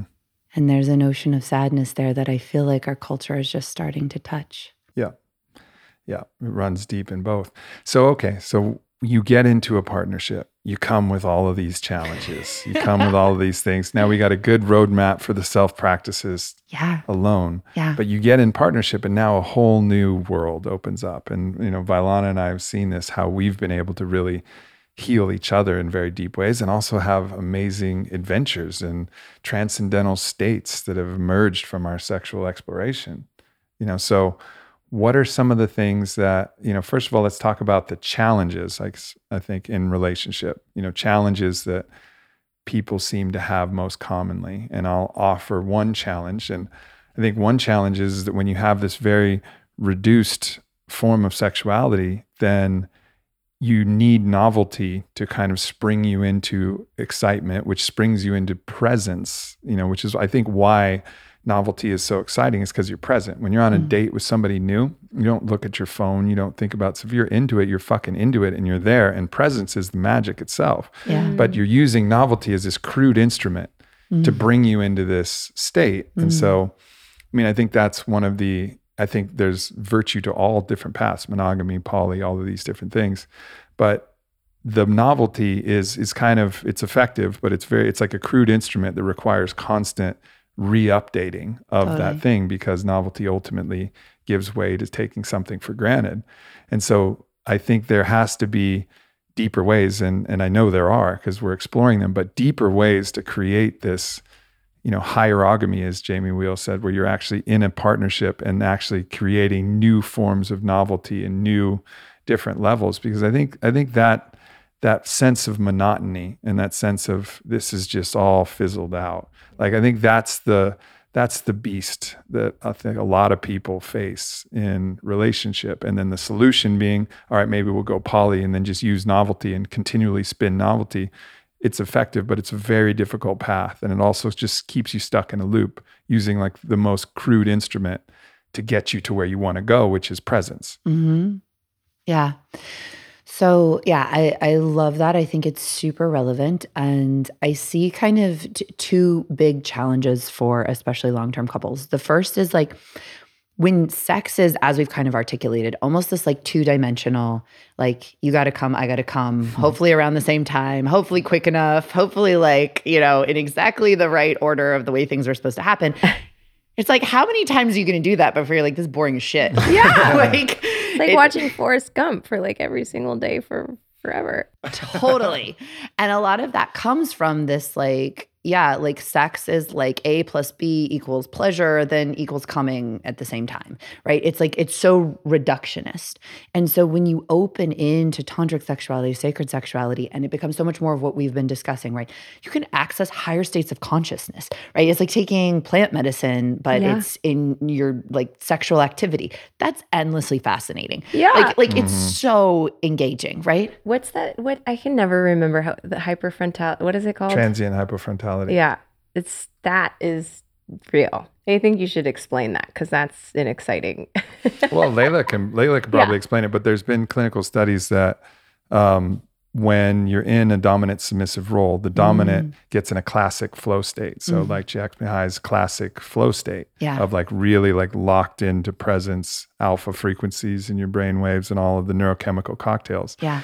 For the submissive, they actually enter a slightly different state called transient hypofrontality. So temporarily, you're getting less blood and less focus on the prefrontal cortex, which is the part that's thinking, the part that tracks time. So you enter this state of deep timelessness where you're just in like, where am I? What time is it? What is going, like, whoa, I'm on another planet. And it's shutting off, like what you were saying earlier, it's shutting off all those elements of needing to control or fantasize, or like you're so present in the moment. And then it literally feels like being high afterwards. Like it's kind of like, well, I'm not going anywhere because I feel very high and very relaxed and very present. Yes. And like, we could do that forever. Yeah. Like I'm like, sign me, you know, like we like, of course I could do that like every day and never get tired of it. Right. And so what's happening is this, it's literally compression in your sexual experience, but it's compression in your nervous system, right? Because we actually, with the way we're conditioned in sex, we're pushing ourselves into the prefrontal cortex away from that state by being like, do I look perfect enough? Am I gonna come fast enough? Do I smell okay? Am I performing? Like all of this conditioning is shoving us straight into the judging, critical, discerning part of our minds, which is the opposite of presence or that deep state of beingness, right? Like the reduction, the hypo, I don't know the word. Transient hypofrontality. Transient hypofrontality. That's what I've basically been training people to do for a long time. I'm so happy there's a word for it. Yay! I can never remember it, but it's awesome. I'm like, I'm doing that. Maybe because I'm every doing that time thing you're again. there. What is it called? That thing again. It's so good. Because every time you're there, you don't have access to words. Exactly. Like, which is what you're craving, right? So it's like, wow, those kinds of experiences, like if we're cultivating that as a couple, well, that's something you can engage in with a lifetime, like over a lifetime, just like meditation, just like yoga. And yeah, your practice ebbs and flows. Like you'll still go through cycles as a couple of like how much desire you have, how much sex you're having, but you can stay engaged because you're essentially doing something that can engage you for a lifetime. Anything that's simple and formulaic, everybody gets bored of. The other way that we're like really compressing sex into 2-dimensional reality is by making it only about climax, right? Or only about this kind of like egoic satisfaction of like, okay, are we having enough sex to stay together, right? Like a kind of fear-based experience. And again, I love how you always bring in so much of the compassion and understanding, like how we've done all of this, all of us. Like, so there's no shame in it. It's just really understanding what it can do to our relationships. And in that compressing, we forget sexual healing. We forget like the rich dimension of emotionality. We forget that when we get out of prefrontal cortical control, we wake up archetypal reality, right? So that's when there's like all these states of play with like the force of fire, the force of dominance, the force of submission, the force of goddess consciousness, right? And so playing in those realms is also it's so fascinating. And so you can see how like, of course, couples are bored with sex, right? So that's one thing. And the other thing is that I really do feel that intimate long-term partnership is designed to take you home to yourself, which means that things are going to come up. And if you don't see your partnership as a healing container in which to resolve and address that which keeps you from your truth, your spiritual awakening, coming home to yourself, and is specifically designed to show you your blocks to intimacy, your childhood issues, things like that, what will happen is you'll subtly, because so many of us are carrying this idea, like relationships should be just happily ever after, magical all the time, happy all the time. So if you're not looking at your relationship as a container that's designed to wake you up and take you home and willing to see those arising pieces that are there to teach you, the most natural thing to do is be like, I'm not supposed to be feeling miserable right now, or my intimacy blocks, or depressed, or whatever it is that's coming up. Shut down, shut down, shut down. And what happens is we numb out to our partner because we don't actually understand the natural alchemy of two people is to bring each other home. And if we're not understanding that, and instead we're carrying the mentality of this should just feel good all the time, I should just feel in love all the time. Like love looks like everything, right? Not just like a warm, fuzzy feeling in every moment. And so when we're doing that to our partnerships, the only thing to do is to numb out to the healing experience that wants to happen between us. Or you could think of it as an awakening experience, because it's not just taking you to the pain, it's also trying to take you to ecstasy or trying to take you home to yourself. And so in partnership, when there's that awareness, partnership has the capacity to keep going and getting deeper and deeper and deeper and more generative. There's a problem with our stories too. I mean, everybody has the story that ends with, challenge, challenge, challenge, obstacle, obstacle, obstacle, and then union. Yeah. Like desire plus obstacle equals passion. I forget who said that. Yeah. Right? But it's like, there's this obstacle, Romeo and Juliet obstacle. One's a Montague, one's a Capulet. Yeah. Or she's in this tower and you have to fight the things and get the tower. Or he's what a obstacle, and there's all this passion. Then they get together and then all the bells ring and all the, medieval confetti comes down or whatever rice it is or whatever it is. And then all of a sudden it's like all good. But then what happens after happily ever after, right? Like that story is, the movie ends and the story ends there. Like, and you're like, they shit, made I'm 14. Exactly. Yeah. So you, in this idea that you make it, and once you make it, it's supposed to be all good, and nobody ever tells the rest of the story. But that's just the beginning. Like, congratulations, you made it. Yeah. Great. Yeah. But then, all right, what is the consciousness that needs to come in? What is the story? And then what are the tools? What are the things that we actually do? And this is the part that I've really had the hardest time with a lot of the conventional kind of relationship talking voices out there. They'll like say things like, put on a wig and, pretend that you're the janitor. And like, how long is that going to work? Totally. You're staying late at the schoolhouse. I was just going to come clean the desks. Sure, have fun, do a role play, but is that going to It works approximately once. Yeah, exactly. And then you're like, I'm bored with the janitor. And then, it's not, it doesn't have the substance. It's hollow. It's like doing, some kind of empty ceremony in church where you're like, I do the thing and we do the thing and we say the thing, but we don't feel anything. And it's not a bridge to God. Yeah. It's just doing the damn thing and mixing it up. Sure, I don't mind a wig, and role playing can be fun and this whole thing is great, but it doesn't have the power. Yeah. It doesn't have the power to create the desired result that you're looking for. And then you start, what I appreciate about someone like yourself or someone like Jamie Wheel, who just wrote Recapture the Rapture, he's like, all right, here's some tools, and these are going a little deeper. And these are some things that are a little bit more interesting that actually have the power to create this type of hierarchy, to try to create this union where there is no boredom and you don't need, the novelty is created internally within the construct of your relationship through the practices that you have. Yes. Rather than just continually reaching for the next shiny object. Yeah. Well, and in a way, it's like learning to meditate, right? Because if you sit by yourself and you don't meditate or you're brand new to it, it's boring as shit. And you're constantly looking for novelty and you don't want to sit there, right? So there's this form of like, when you learn to be with yourself, it becomes like it's indescribable, right? You're not bored anymore, you're there.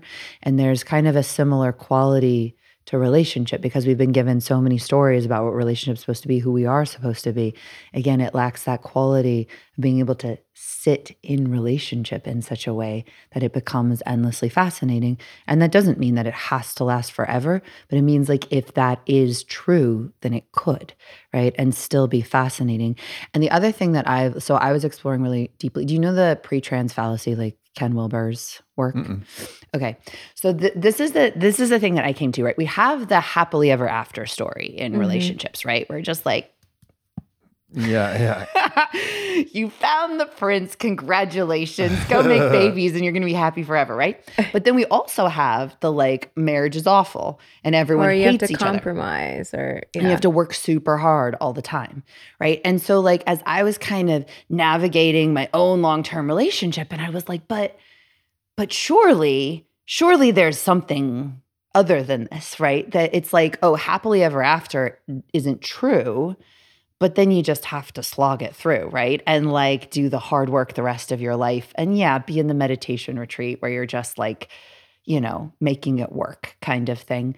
And so what I was looking at is I was like, there's something else that I don't feel our culture has articulated.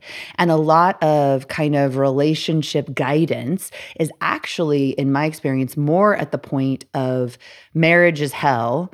And so like you got to learn good communication. You got to buy the wigs. You got to like do the work. And I'm glad someone's at least saying that to people. But that's like the teaching point is coming with that assumption. Yeah. Like, and you do have to do the work, right? And like as a like in a fully juvenile state, like people are like, oh, I'm going to get into a relationship. It's going to be amazing. It's like, no, you're going to either have done so much work on your own and bring that to the relationship, or you're going to do work together and probably some mix of both, right? And not that your relationship is supposed to be some sort of like therapy session constantly, but we know that like to really be in it, you have to show up for the process.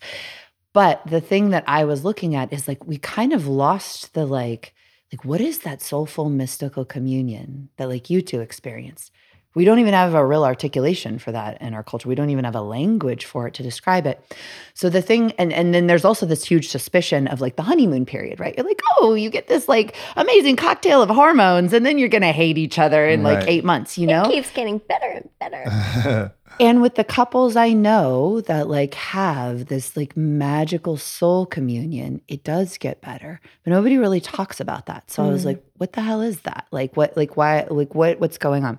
So the thing that I sort of was exploring in myself is, so Ken Wilber has this theory. He taught it about spirituality. It's kind of controversial, but it's called the pre-trans fallacy.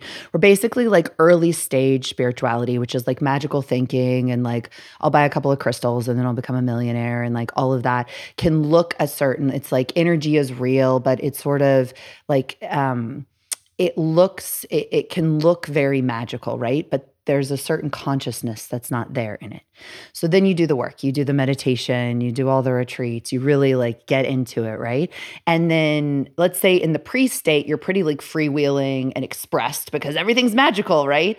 And then you get really serious in that like middle state and you're doing all the work and you're doing the integration. And then you wake up and you're like, holy shit, the universe is full of magic. And like maybe this crystal, like, like you're not in magical thinking anymore, but you're connected to the beauty of the universe and you're pretty freewheeling. So it's this idea that like a pre-state can look very similar to a trans state on the outside, but the consciousness of the person is different. It can be similar to like emotion, like the emotions of a child, right? Just like expressing all over. And then you have to learn to integrate your emotions, be in harmony with them, give them a safe space. And then you can actually become a very emotionally expressed person. So like I can look like a child sometimes in my anger, in my bliss, in my like joy for life, but the integration is there. So I'm not like lashing out at someone for stealing my toy, but I can healthily express my anger. So the pre-state looks like the trans, but the consciousness makes the difference. So the thing that I was looking at is like, what if the honeymoon state isn't all bullshit? Like, what if the seed is there in that recognition, in that cosmic seeing of each other? And my love coach, Annie Lala, who I have so much respect for, she's basically like sorry, I totally just like lost the thing of what she was saying about that. Okay, well, anyways, I will carry on with that thought. So basically, when you first find each other in that state, that seed is there. Mm-hmm. Like the possibility is there for the blossoming of the truest love. And it can be illusory, right? Like some people feel that experience and you're like, oh, that was a toxic narcissist, like never mind, right? But sometimes that state is pointing to something so real. However, my belief is because in our culture we have lacked the level of work that's required to sustain it and to actually realize it into its fullest form. So like, I feel like you two found your way there by doing a tremendous amount of personal work ahead of time, right? And like really getting to that ability where you could take that sacred falling in love state and actually allow it through the power of your integration and work to realize into its highest possibility, right? And so the trans state of being deeply in love, 2 years, 5 years, 10 years on can look similar to the pre-state of falling in love. But the pre-state is before you've like done the work, integrated. And so sometimes it falls apart, sometimes it doesn't. You have to have that middle state to be able to sustain it. So I just love that because then there's like this, I've just seen how much there's this dismissal, like almost like true love doesn't exist. Oh yeah, like it's just the honeymoon phase. Like who are you to speak on anything? You've been together for this long. Totally. Rather than being like that thing is real. Yeah. But what do we have to do and who do we have to become to have the blessing of realizing that in the everyday? Yeah. It seems like what we're talking about is it's the crude instrument of novelty will create the presence that we're actually seeking, but eventually the crude instrument fails. Yes. Like that which got you to the place will not get you to where you're going. And then you have to start employing some more subtle tools and some different practices to be able to maintain that state of presence and that state of rapture.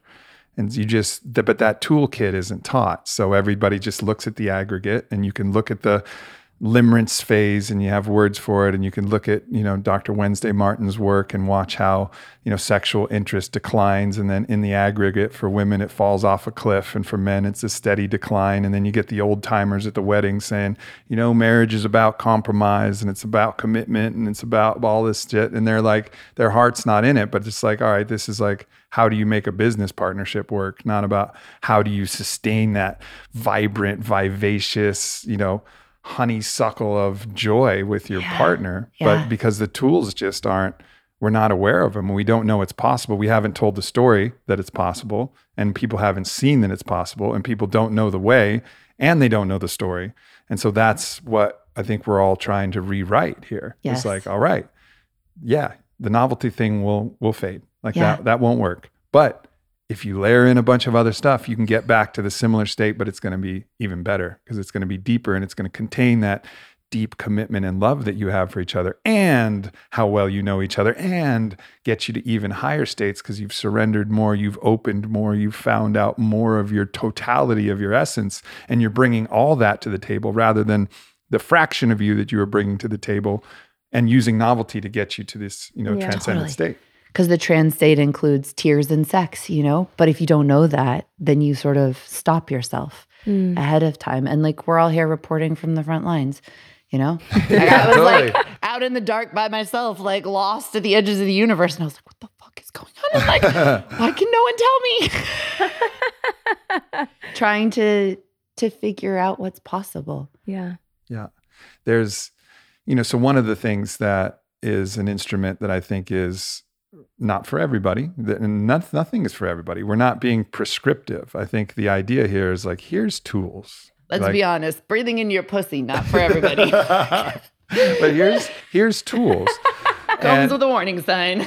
I think one of the tools that is captured the imagination very clearly. Look at 50 Shades of Grey. Yeah. Like power exchange dynamics have captured the imagination of people, and it works. You can look at all of the statistics to show that it's one of the reliable ways. If you're willing, it's not for everybody, but it goes so deep if you're willing to go there. And there's also challenges and there's also pitfalls, but you have to really embrace this with this totality of like, all right, we're on a journey together. And just like if you go into an ayahuasca ceremony together, you can't say, all right, we're only going for this outcome. Yeah. Maybe at a certain point, there's going to be something that comes up. And at that point, you better stop the sex and be in this loving embrace and like heal whatever is coming. You have to be ready for everything that might come up, and just take this as like, all right, we're going into ceremony together. I'm going to explore dominance. You're going to explore submission. It could be either one of us, doesn't have to be male or female that's doing this, but we're going to go here and see what's on the other side of it. Yeah. And sometimes it's going to yield this transient hypofrontality bliss state where you're both like, whoa, where did we go? That was amazing. Holy shit. Wow. And sometimes it's going to be stopping intercourse and just holding each other and then crying and feeling something. But I think that's also what needs to be told. It's not all just excitements and floggers and, or like my rope's too tight. Yeah, exactly. Like there's there's the art of it, and there's the art and the subtlety of it, and watching what's coming up, and watching yourself, watching your partner, as well as completely surrendering and letting go. It's this balance of like really, really learning and exploring, but to know that it's kind of a portal that goes deep, deep, deep. Super deep. And how deep do you want to explore, and how many offshoots do you want to take? But that becomes exciting because then you're on an adventure together. Totally. And in that place, it's like, oh, sweet. Like, let's go on this adventure. I do think there's also some level of, advisory, I would say, potentially beginning with some of the practices that you've talked about, because if somebody is really disconnected, that's where things can get a little squirrely. Like, I think the reason we've been able to go so deep with each other is because he's so in tune with me. It's like any micro thing that might happen, he can feel if I'm, fully with it and we push the table, or if I'm starting to retract a little bit because something, like we've had a variety of experiences where I've had repressed memories of being sexually violated, and like that, just like certain things have triggered things that have risen, and then he was able to just love me and hold space for me. And then there's also been the expression of just absolute full surrender to just like the most wild, crazy, like, we're going on this fucking roller coaster, let's go. Like it's been all of it. But I think for the masculine, and I can only speak to my own experience because I'm a woman, feeling like really safe and like the person feels you, like is really in tune with you, is so important. Just wanted to name that. Absolutely. Yeah. Absolutely. And this whole portal is just one portal, right? There's like many other portals. So what I would throw the question back to you, feel free to comment on that particular portal, but also talk about some other portals that have this type of depth that can be explored, because this is just one type of portal. But I see, as you look out into your sexual union, it's like portals everywhere. It's like, whoa, and you've gone meta deep. portals and meta portals all the way into the meta portal, like fractal portals all the way down. Yeah. I just saw like a giant universal vagina with like fractal portals all the way down. Please, some sort of like visionary artist make that piece of art. So good. Android Jones looking at you. Okay. I would love just to like name one thing just in this realm, just from like our personal experience of my own level of healing in this space. I've actually, prior to being in this relationship, never felt comfortable with physical pain. Like I was actually like incredibly sensitive to physical pain. And when, we kind of began on this journey together, there was this moment where I could feel how the physical discomfort, from flogger felt like punishment because of that association from my childhood. And, like I get spanked, I'm getting punished. And I craved from him feeling like loved after that moment, and he was in tune with me and showed up that way. And I could feel this moment where the physical pain switched in my psyche to actually excitement and turn on. Like it was like this very subtle thing that happened where it was like one moment I felt like a little bit like intense, like this is feeling like punishment, to, oh my God, this is exciting. And I'm, so it actually felt like it was healing stuff in my psyche in that experience. So there's like, there's so many, would love for you to expand. But for me, there's been so many different levels of healing for getting to journey into these things that I have repressed and have, you know, the masculine really be able to love me and support me and hold space for that. And also just like rewiring, like you've been talking about what's going on in your nervous system and in your brain, like just like rewiring patterns for a different kind of sexual expression. Totally.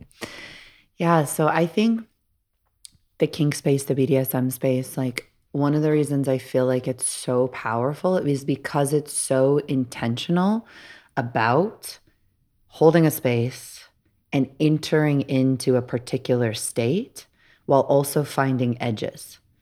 And so that is a portal, right? And so I actually train couples in kink training, whether they identify with that or want to explore that or not, because the concept of having a shared intention and then working towards it together through the embodied presence of a partner and the willing surrender of another, like that's the portal, right? Like we're like whether you're playing with pain or ropes or pleasure, right? And so this idea of or words, yeah. Like what is it? How can I hold you in such a way that you become the portal, right? Like your experience itself becomes the portal. And so it's like, it sounds really advanced and meta, but it becomes so much more clear in something like the BDSM space where it's deeply studied and there's this whole like tradition. And so, yes, I believe it's one of the more profound portals. And part of it to me though, is because people are giving sexuality the structure that it's always deserved. You know, like how many of us think like, how deep can I take my partner in this moment to wherever it is that they want to go? And like, what is your edge? You know, like, is it an ecstatic edge? Is it a pain edge? Is it a submission edge? Like, what's your edge? And like, how do we interact together such that like, I am taking you to your edges as opposed to like what, you know, like all these other ways that we've been discussing. And so some of those portals, since you asked, and I love the question, for me are like energy. Right? Like the more that sex becomes less just physical and more energetic, like when you hear like an 8-hour orgasm, like that's all knowing how to use the portal of energy, right? Because energy is infinite. Like my clitoris is limited, energy is infinite. So if you're like drawn to energy, the way that you can work with it, the way that you can penetrate with it, the way that you can surrender into it, it's a very potent portal. Consciousness, right? We all know that that's a portal, but the way that you use it in sex, right? Like you can be so in the sensation of your penis that like you are your, and like what that does and like the, like that's its own rabbit hole, right? Like it's so powerful, all these different portals that we can find. I find there's an archetypal portal of basically like in Jungian psychology, right? Like you go deeper and deeper and deeper. And then there's like universal archetypes that show up. And you can do that in sex. So it's like sex becomes this portal to the embodiment of all the unfelt things, which are both spectacular and empowering and ecstatic and blissful and like horrifying, you know? And like, what does it look like to be in the portal of like the demonic embodiment? And so like, it's just, there's so much that you can play with in sex and so many different types of portals. Portals on portals. So many portals. Portals on portals. I just want a name that I really loved. When you were like, or words. Aubrey Marcus. I couldn't hold it in. I'm like, Sex Jesus, who can use the word portal. I was actually thinking your men's sexuality course should be called Sex Jesus. Sex Jesus. Vailana, like at the beginning was like, oh, Aubrey, maybe you should teach men, like, because you know you're so amazing at this. And Sex Jesus is clearly the name of your course. Yeah, your online offering. 2022. Talking about words, it's really interesting because you know it's come up in different sitcoms and things. They're talking about talking dirty and the challenge of it. You use the words but you listen. It's a conversation, right? Yeah. You're using like what is this word? What's the feedback from the word? What is the feedback from this concept that we're bringing into the container? And like, what is the response? And you start using the right words, and then you start to see a response, and then you take a risk. Yeah. What about this word? What about this idea? And you're like, whoa, that word worked. That idea worked. And you're like, or you try this one, and you're like, too far. That word didn't work. Like noted. Wrong time, wrong delivery, but like there's this like creativity to it. And I think that's another aspect that keeps things interesting is the creativity of it. I think salsa dancing, for example, can get really boring when you only have the same move. It's like, okay, here's the step. But you watch a really good dancer and there's infinite creativity. They're just all of these different things that they're exploring, even though they're sticking to a basic step. Yeah. And that idea of like being creative is another really beautiful element. Or surfing or whatever. It's like, how are you going to cut the wave? What's the move that you're going to make? How is the next way that you're going to find in? And that creativity of it is also really exciting and interesting. And whether that's a new ways to use a rope, or whether that's a new way to use your words, or a new way to use common objects around the hotel room that you're staying in, God. Whatever so it is. Crafty. He'll use espresso rabbit hole. He'll use too far into the portal. Current cups. He'll use like a bath robe. He gets like so creative. I'm like, wow. All right. That's part of this kind of exploring together. Yeah. And there's this like really interesting aspect of it, but you have to be in an agreement where like, all right, we're here to create and explore and play. And I'm not always going to be right. Like sometimes making a mistake. Yeah. Sometimes it sounds so simple, but so many of us are so frozen in sexuality. Cause like, what if I fuck up? Yeah. Right. Like I'm here to perform and like get this like outcome. So like, what if I do something stupid, or my lover doesn't like it, or like it totally turns them off? So like the courage to say the wrong word is huge. Yeah. Yeah, for sure. All right. So we've talked about some of these different, is there anything else that you want to add as like some of the tools that couples can use? We've talked about energy. We've talked about power exchange and kink. And is there any other tools that you want to cover before we go to the third level of this, which is after you've, kind of really worked on self-mastery, worked on mastery within your union, and then other things that you can add to the container. But is there anything you want to add to this level, the middle level of just partnership? So just to simplify it, because there's so much, right? Like there's so much in it, like, it's so amazing and endless. But you can take a lot of what we've already discussed and bring it into partnership, right? So like I'll have partners do like a shared body meditation, which makes them feel safe to be in their sensations together. Because even just like we've talked a lot about safety, there can be such a conditioned sense of like, I'm not safe to just feel what I feel inside.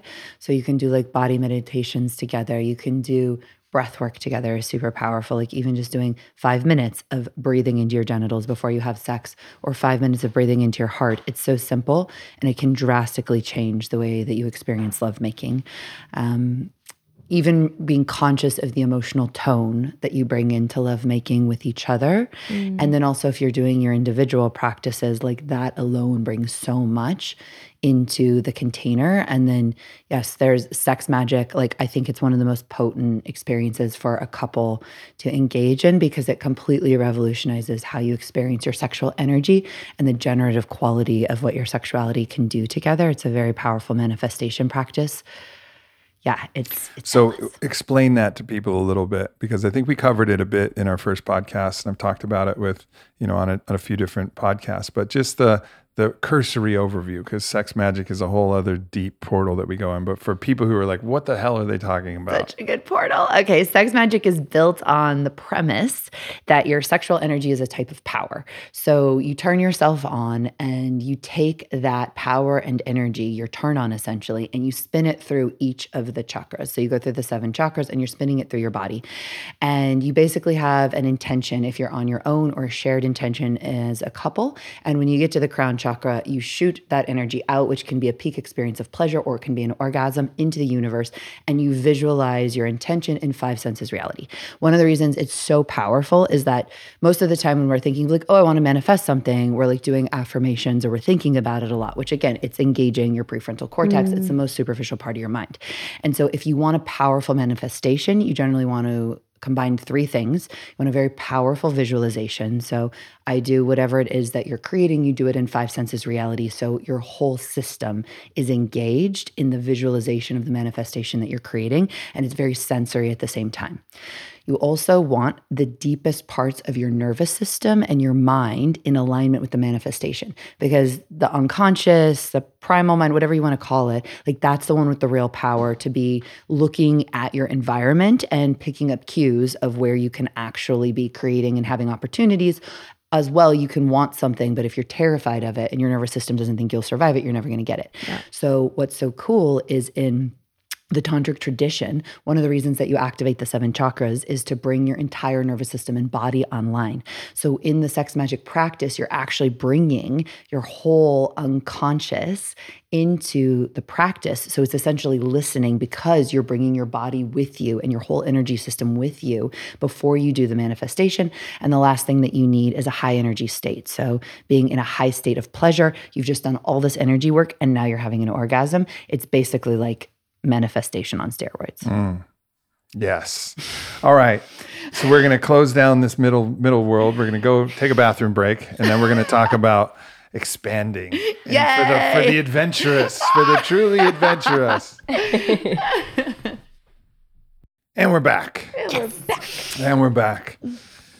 So the third chapter of this podcast is about, all right, so you've done the work individually, you've done the work in your union, you've explored some things, and you're like, all right, now let's see what's available if we open the container to include other people. Mm-hmm. And there's many ways that you can explore that. But I guess the way to start is, when is the time? What are some of the good reasons to explore this? Like, what is the why, first of all? Because I think we started with the challenges we're trying to overcome personally and in relationship. And I think there are some deep challenges, and maybe there's challenges that opening a container to include other people can help you overcome.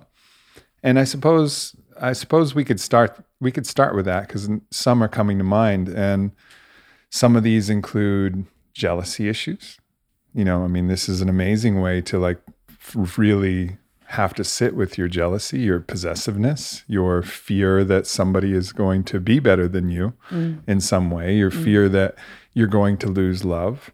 And, this is something that gets ingrained in all of us in certain levels. And I think this is something that, if you wanted to share, that you've really had to kind of think about and realize how deeply this has impacted your life because of your own history and partnership. Yeah, it's definitely a really, really deep one for me, of feeling, and I'm still getting there, of just knowing that it's safe to trust in love. Mm-hmm. So recently I've been having, we've been having these very beautiful open conversations around deepening our sexuality and, all these other elements. And my programming has always been that, at some point, it doesn't matter if it's great or not great, at some point there comes a time where there's another person, and that person is a level of threat to me. And my own protective mechanisms over myself is to be better, wanting to be the one that's chosen, all this stuff. So what's been happening for me recently is I've been experiencing this trigger that will happen, that is my body's knowing over the tiniest little things, like things that I actually consciously don't even feel triggered by at all. But my body is having this energetic adrenaline response to something, and I'm having two full experiences in different ways. So on the one level, I'm feeling my body's memory that's like, alarm, alarm, alarm, you know what this looks like. Watch out. You're about to get obliterated again. Here's this thing. And then there's my knowing in my heart that's like, that it's so not that at all.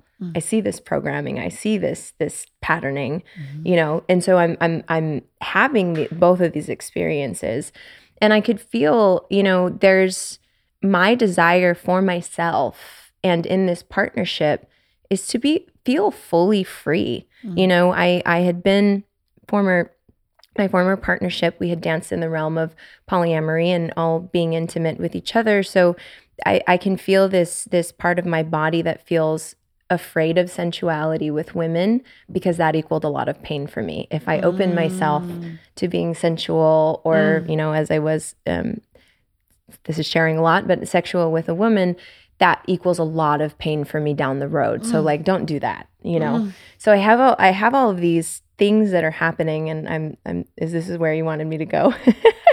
But I could feel in this container of love and potential exploration, which we've only just been, you know, talking about it. What I desire for myself is the liberation of that fear, is the reclamation and the establishment that I no longer have to live by that story. Yeah. You know, and we've been, you know, deepening our love, and this container has been the most safe thing that I've ever experienced. And still, that little, you know, that little voice that's like, watch out, I've noticed more recently is kind of like pinpointing little tiny things, which really wonderfully, I think, because this container is so safe, I'm so able to track it. It's not like it consumes me and I'm like, what the hell's happening? I'm just like, wow, my body is feeling this crazy turmoil, and my knowing is like, that's not what's happening. But I can feel that I'm in this space of bridging those two places and learning how to, for my nervous system to just feel fully safe and liberated from the story that I've literally lived in my entire life of being in relationship to the masculine. So I don't know where you wanted to go with that, but that's what's been really present for me. Like, I know, as ayahuasca showed me, going into the fear is the way that I liberate myself, you know, and that means feeling the truth of what our relationship is, and just the deep knowing that I'm so safe for it, you know, in that exploration. But so that's and I think, so there's a great liberation in that, but liberation is only one reason, I think, to do it. And then I think on the other side, we were able to feel it, because we both understand that, and we understand how important it is to be free. And this is part of our own personal work. Oh, we're contracted around this thing. All right, well, let's do the work to become free, because that's what we really want to be. That's our divine expression, is radical freedom. Totally. But to really understand that on the other side of that freedom is the opening and the possibility for just increased ecstasy. You know, and I think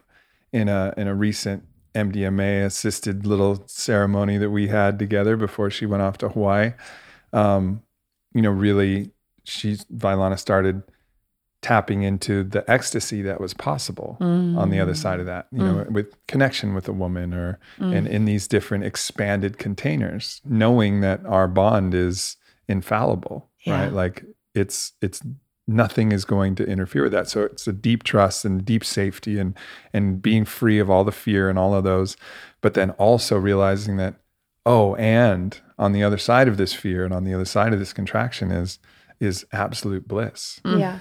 Is another divine being offering their divine codes into this thing and creating even more of a cosmic portal that's possible. Totally. So it's, I guess the problem that we've been, it's kind of both things. One is the problem of being contracted, and this is a way to solve it, but also the gift of what can come on the other side of it. And I suppose that's a place that also many people might be finding. They might be constricted by this thing, and there may be nothing going on, but it's that one look that someone gave, or this person who's a friend, or this, you know, a conversation with an ex or whatever, and it's creating this massive contraction, which is then influencing their ability to be in union together. So this is a way to just push, you know, with love, like stretch the limits, and then see if there's some real ecstasy on the other side that's available.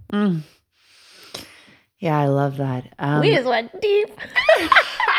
Okay, world, you know exactly where we're at. Well, that is kind of our way, right? I mean, there you go. Our I'll people, follow you down. I love you, Mom. I know you'll be okay with it.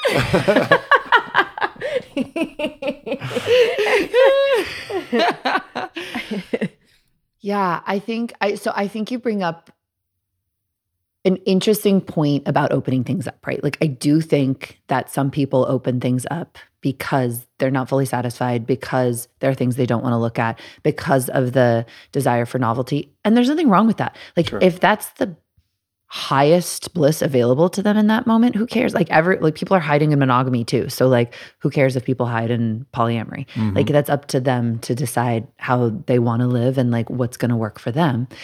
And I have seen in it, and it was part of my own experience and growth with Andrew, that like in a level of trust and depth of bond and like depth of knowing that there is this way that the openness feeds and fuels your connection.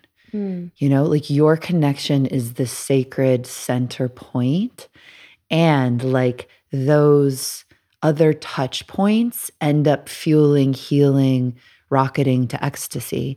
And like when Andrew was behind, we were always like, it's funny, I always used to say monogamish, and I thought that just meant like, hey, yeah, we can like make out with people sometimes or like play with energy. And then I was like, oh shit, no, the actual Dan Savage version is like, we can fuck other people. And I was like, I guess I was telling the whole world I was way more open than I was in those like early years without even realizing it. And so when Andrew was like, you know, I want to experience like orgies and threesomes and stuff like that, like I was super triggered, and I was just like, go do it on your own, you know? So like I was like, go fly to some New York situation, like far be it from me to deny you an orgy before you die, but like I don't want to be a part of it. And then when we went really, really deep and found a new level of connection in our partnership, I was like, what are you doing, Layla? Like, you're going to be on your deathbed one day. Like, did you want to get in the center of the French orgy or not? For you. Not the story of like what he wants, not the story of what the world wants. What do you want more than anything else? And I was like, I'm going to roll up my sleeves and jump the fuck in. I was like, for me. Yeah. And so I like wholeheartedly started to embrace that experience. And it was interesting because I had identified as bisexual in college. Like I dated a few women, and then I was like, maybe I'm more straight than I thought. I don't know. Yeah. Kind of like put it to rest. And then I think like really truly, because I didn't know what to do with a pussy, and I like became Layla Martin in the world, I was like, I can't like, what like if I don't know what to do with a pussy, like what? You know? And I was like, Layla, just speak it and like just get over it. This is very simple. So me and Andrew did like a play experience, and there was this gorgeous tantrika, and she was so amazing. And I not only made love with her, but like fell madly in love with her. And I was like, oh, this is like part of my sexuality, and it's not for a man, and it's not for anybody else. It's something so sacred and eternal and true in me. Yeah. And like, I take this back. And like, that was so healing for me and so powerful. And so there was something, as I continued to explore, there is a connection that I have with women that is unlike what I can do with a man. It's a, you know, and I can speak to this because I've experienced it a couple times. It's a beautiful thing to be tuned in with a woman in like a very sensual or sexual way, where like I understand so much why men love, you know, making love or fucking or having sex with women. Like it's a beautiful thing. And there's something, you know, I don't personally just look at a woman and be like, I want to bang her. Like, I don't feel that at all. But like, there's this beautiful, there's something to it that's just so different that I have so much reverence and appreciation for. And I think there's some level of my own, you know, desire for exploration with that, just purely because it's for me. Totally. And it's been so co-opted. It's like, oh, like you make out with your girlfriends in college, like in the bar so the guys can watch or whatever. Or like, it's like, it's always for the masculine or like, you know, it's what they want, so I'm going to do it, which is, that's how it started for me, but ended up being, you know, beautiful in its own way. But there's, Yeah, and it's funny how everything can get so flipped on its head, right? Because it's like, I feel like as women, we've been conditioned to be jealous, to see each other as competitors. To compete, yeah. And also like in that reality before where it's like my husband is my only ticket to survival on this planet, like for sure every other woman is my enemy. Like for sure that's competition, you know? And who knows about what's in there in like the chimpanzee brains of us as well. Like who knows what's like conditioning, what's primal, like, you know, we can't even really tell. And one of the things that I've really found in this like energetic, like devotional, sexy, like ecstatic reverence with women is I'm just like, wow, like how different the planet would be if we let ourselves have that. And I truly believe that it can go all the way to like full sex, but there's also just like an energetic sensuality that's so easy with women that I feel is like so much more of the natural state. Yeah.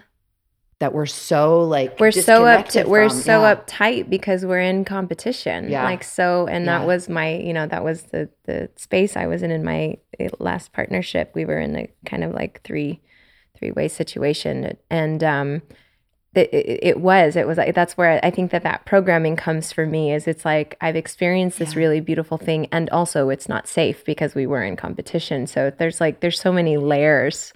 Totally. Of unwinding for me and my psyche and programming, but there is this. I would love to just feel so relaxed in my fullest expression of sex because I'm sensual and sexual by nature. I mean, we all are. Yeah. But I feel that in myself, and I'd love to liberate that expression so that I feel like I'm being my truest sense of myself. Yeah. Well, I just see too, like the thing when I'm talking to you is you're such like a luminous sexual being.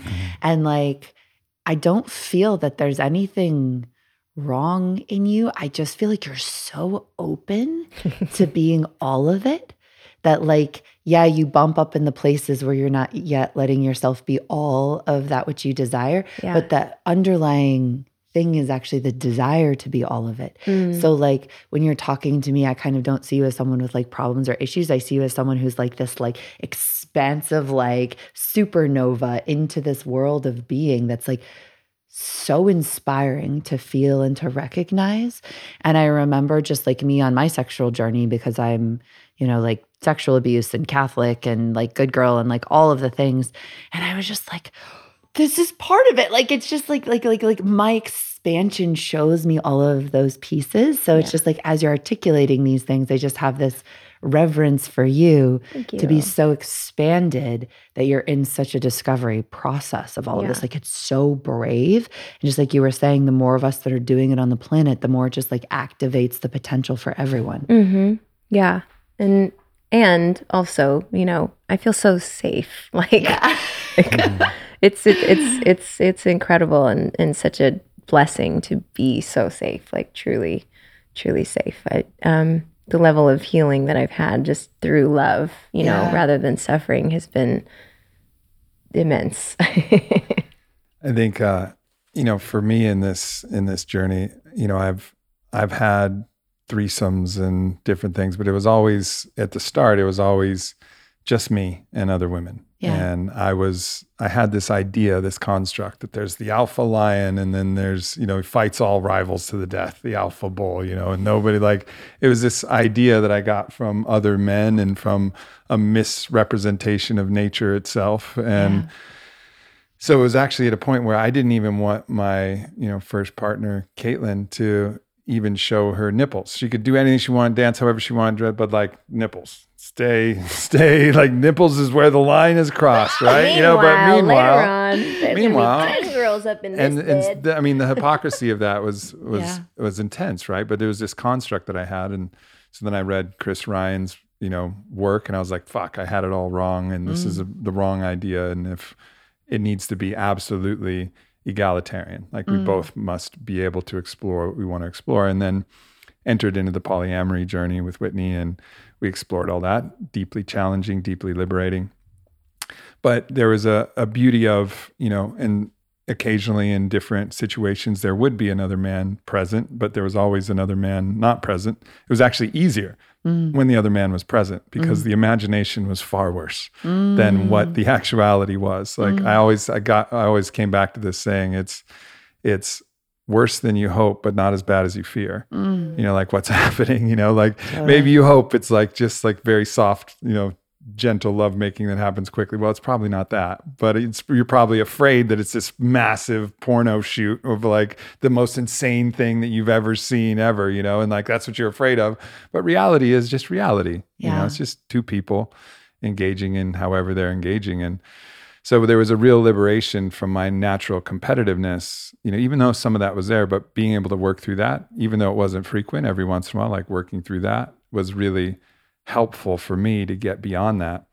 So as then we approach this, it's like, all right, I feel like I've experienced it. I've gotten past a lot of the jealousy and things. And it's not like I'm over it. It's not like, oh yeah, I'm all good. You know? And I definitely don't have that impulse in me that gets excited. And I never did about the thought of somebody making love to my partner or fucking them. It was like, that never like triggered that button that a lot of people have where it's like, oh, that's hot. I didn't have that thing. I wish I did. That would have made it easier, but it was a deep acceptance of that thing. Yeah.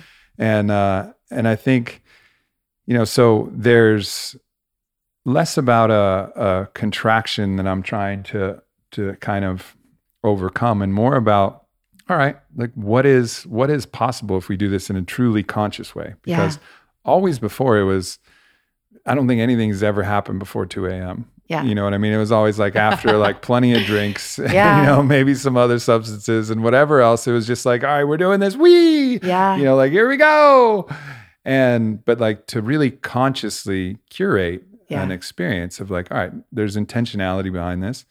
And I think there's this idea that it's just going to like magically happen. All of a sudden we're all going to be hanging out and we're going to be sober, hanging out, and then all of a sudden we're all just going to like start hooking up, and that it's just not reality, right? To like do this the right way, it feels like there's an intentionality that needs to come. I mean, it's not that there's a wrong way, and I don't regret anything that I've experienced. It was the way that I learned, and it was the way I experienced. You did it well, and it was a beautiful time. But I think what's interesting to me is like real intentionality behind it. Like, all right, let's talk about it, and let's go into this experience with an idea of what we're looking to explore and what we're looking to get. But the question is really how to start approaching this rather than let's all drink, let's all dance, and then at the end of the night, if there's something happening, then we'll, just go for it. And that's cool. That's all good. But what's interesting is being more intentional, but not in the way that feels predatory or like a way that feels awkward, but a way that's like, all right, how do you enter into this with more intention is, I guess, the question, because that's not something I've ever really been a part of. Yeah. So I definitely have two experiences to share that I think are really relevant to this. The first is like my first experience of doing any of this communally was actually women who had studied my practices and were my friends. Like they'd started as my friends, but they did my programs, and they were like, we want to do the practices together. And like my Catholicism means that like if you get me in a ritual space, like I'm limitless. Like if it's in service of God or enlightenment, like you better believe I will be free as anything.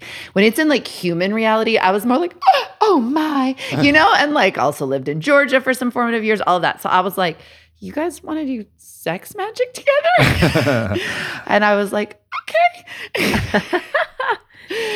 And so I started hosting practices where my friends would do their own energy orgasm practices or they'd do their own pleasure practices, and then we'd start doing sex magic together. And I really remember, because I was identified like tantric lineage, like I make people work hard, like spirituality is intense, right? Like I like come from like some of that like old school lineage as part of me. I never thought of myself as a witch. Like I never thought of myself as like just like a freewheeling like human here to like do what I desire. And after, I'd say it was probably like a year of kind of like friends and community, all women at the time, like doing these practices, all of a sudden I was like standing in nature with like a circle of like 9 women all doing sex magic, and we were like free and liberate, and everyone was in their divinity, and it was like so incredible. And like all illusions around like sisterhood being around competition, like it just melted, and we were just in like sacred adoration of each other's like orgasm and magnificence and holiness and rawness. And I was like, holy shit, I'm standing in a circle naked doing sexual practices in the middle of the forest. I am definitely a fucking witch. And this is absolutely what they burned witches for in Europe. Like, I just knew it in my bones. I was like, this is the thing they were trying to stop. Because like, whoa. And I was like, wow. And so it was like, to your question, I did so long doing my own practices, doing practices within a couple. And then there was this explosion of this other energy, right? Which is like one of my favorite things to do, which is like, wow. And then there's this. And like everyone who would come to those practices had done their own level of work, their own level of experience. And it was still like melting shame, melting stories around what it is to like masturbate around other people. Like so much of our most derogatory, like circle jerk, or like fear of orgies. Like orgy comes from orgia. It's the Greek word for the mystical rites in sacred celebration of the goddess. We've been taught to fear like sexuality, any kind of communal situation.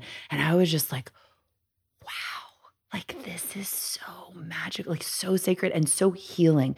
And so I've done like lots of those. And then my friends were like, we want it to be co-ed. And I was like, oh, my monogamous married friends are going to hate me. But I was like, whatever, I'm in surrender. The universe obviously wants this. So we'd started doing co-ed sex magic, and I would do like powerful gender healing, or like have people like masturbate and like express all the shame and judgment that they'd ever felt from their family, while everyone else just like held the space, and then go into like this full celebration of them while everyone says yes, yes, yes. So like you just imagine like what's possible in community, like how we can like heal each other's sexuality, how we can honor each other like so deeply. And this is just sex magic where like no one's even interacting with each other. So like that alone, just like, wow, we can even be in our own sexual space, and it can be so radically healing, and it's so powerful. And there's just something so, I'm like, yeah, I totally wanted to do this before I died. Like, why, like, what was I even thinking, not spending like Sundays doing this? And then in 2019, because like people had always been like, oh yeah, you should do play parties. I was like, I will not be one of those Tantra teachers. Like I will never, like I am not going to go down that rabbit hole. Like I am the pure, pristine Tantra teacher who like holds incredible, like healthy boundaries. And like, I'm mostly in monogamous relationships, I'm so safe. And then I read The Surrender Experiment and by Michael Singer, and me and Andrew just took this like full, like we're going to surrender to the universe. And so this is really like a process of, it's not what my mind thinks. I'm going to feel what's being called for. Like I'm going to feel into the energy, the alignment. I'm going to do that regardless of what I'm thinking in my head. So I took this vow, right? And like in my mind, I was literally like, the universe is going to want me to like feed the homeless. Like I'm going to have to be more of service in this way. I'm going to have to like give up some of my objects. Like I don't know what I was thinking. And like within the first 48 hours, I was hosting 3 play parties. I was like, the universe wants me to host play parties? What? And I was like, fuck. Fuck. And like without even, I literally got an email of someone being like, thank you, Layla, for volunteering to host such and such play party. And I was like, I didn't volunteer to, I haven't even, who is this person? Like, it was just so clear. And I was like, why would the universe want this? And like in New York, and I made YouTube videos about this, like I went to play parties. They were always hosted by men. They always felt like a lot of like, alcohol, cocaine, like sex and stuff. And it didn't turn me on. Like, I wasn't like, oh, I want to partake in this. And Andrew didn't believe me at the time. I was like, this just isn't my jam. Like, this isn't turning me on. He was like, you're in resistance. I was like, nope, not my jam.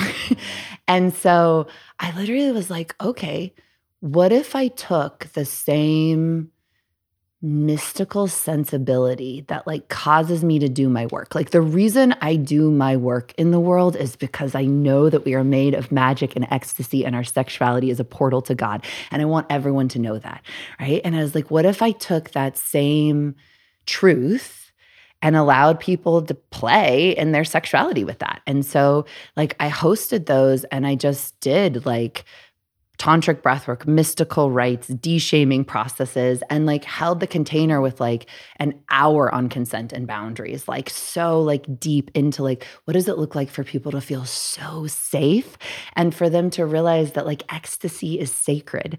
And what does it feel like to come together in divine ecstasy?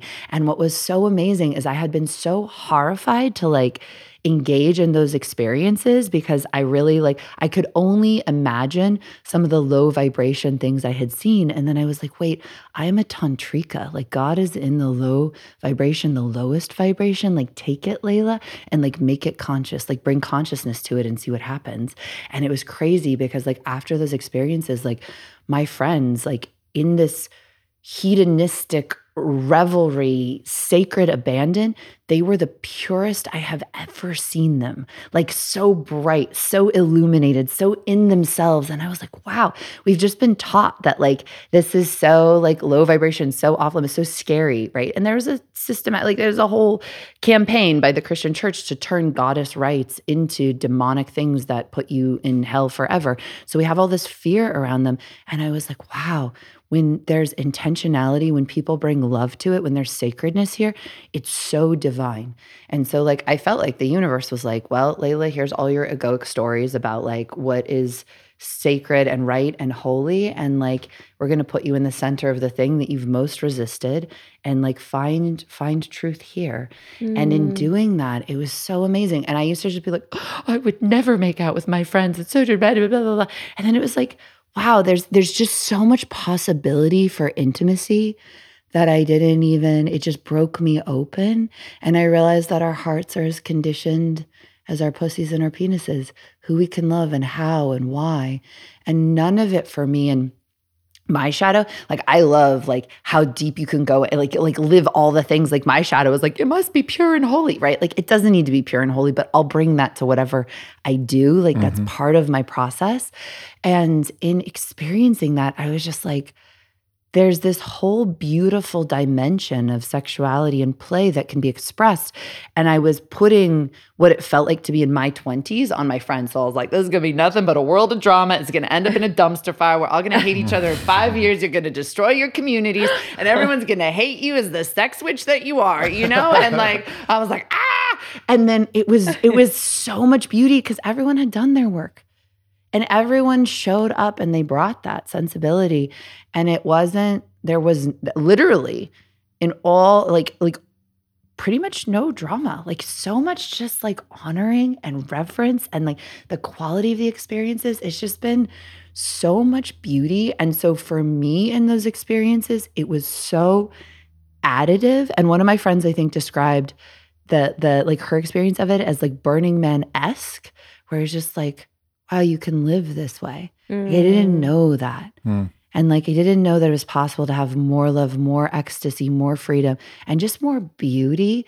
Because I think the thing that I experienced out of that was like, I didn't do that personally from a space of, I have a hole in me and I need to fill it somehow. And again, I've filled so many holes in my life. I continue to do so. But in that one like experience, I wasn't like, oh, there's something missing. Let me go try and fill it.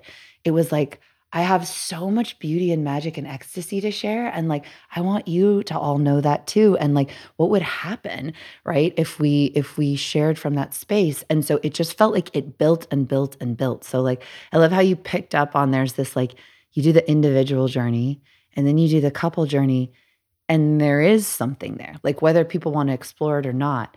And like, I still feel scared saying that. And like, you know, my friends, when they first asked me to do these things, and I was so just like, no.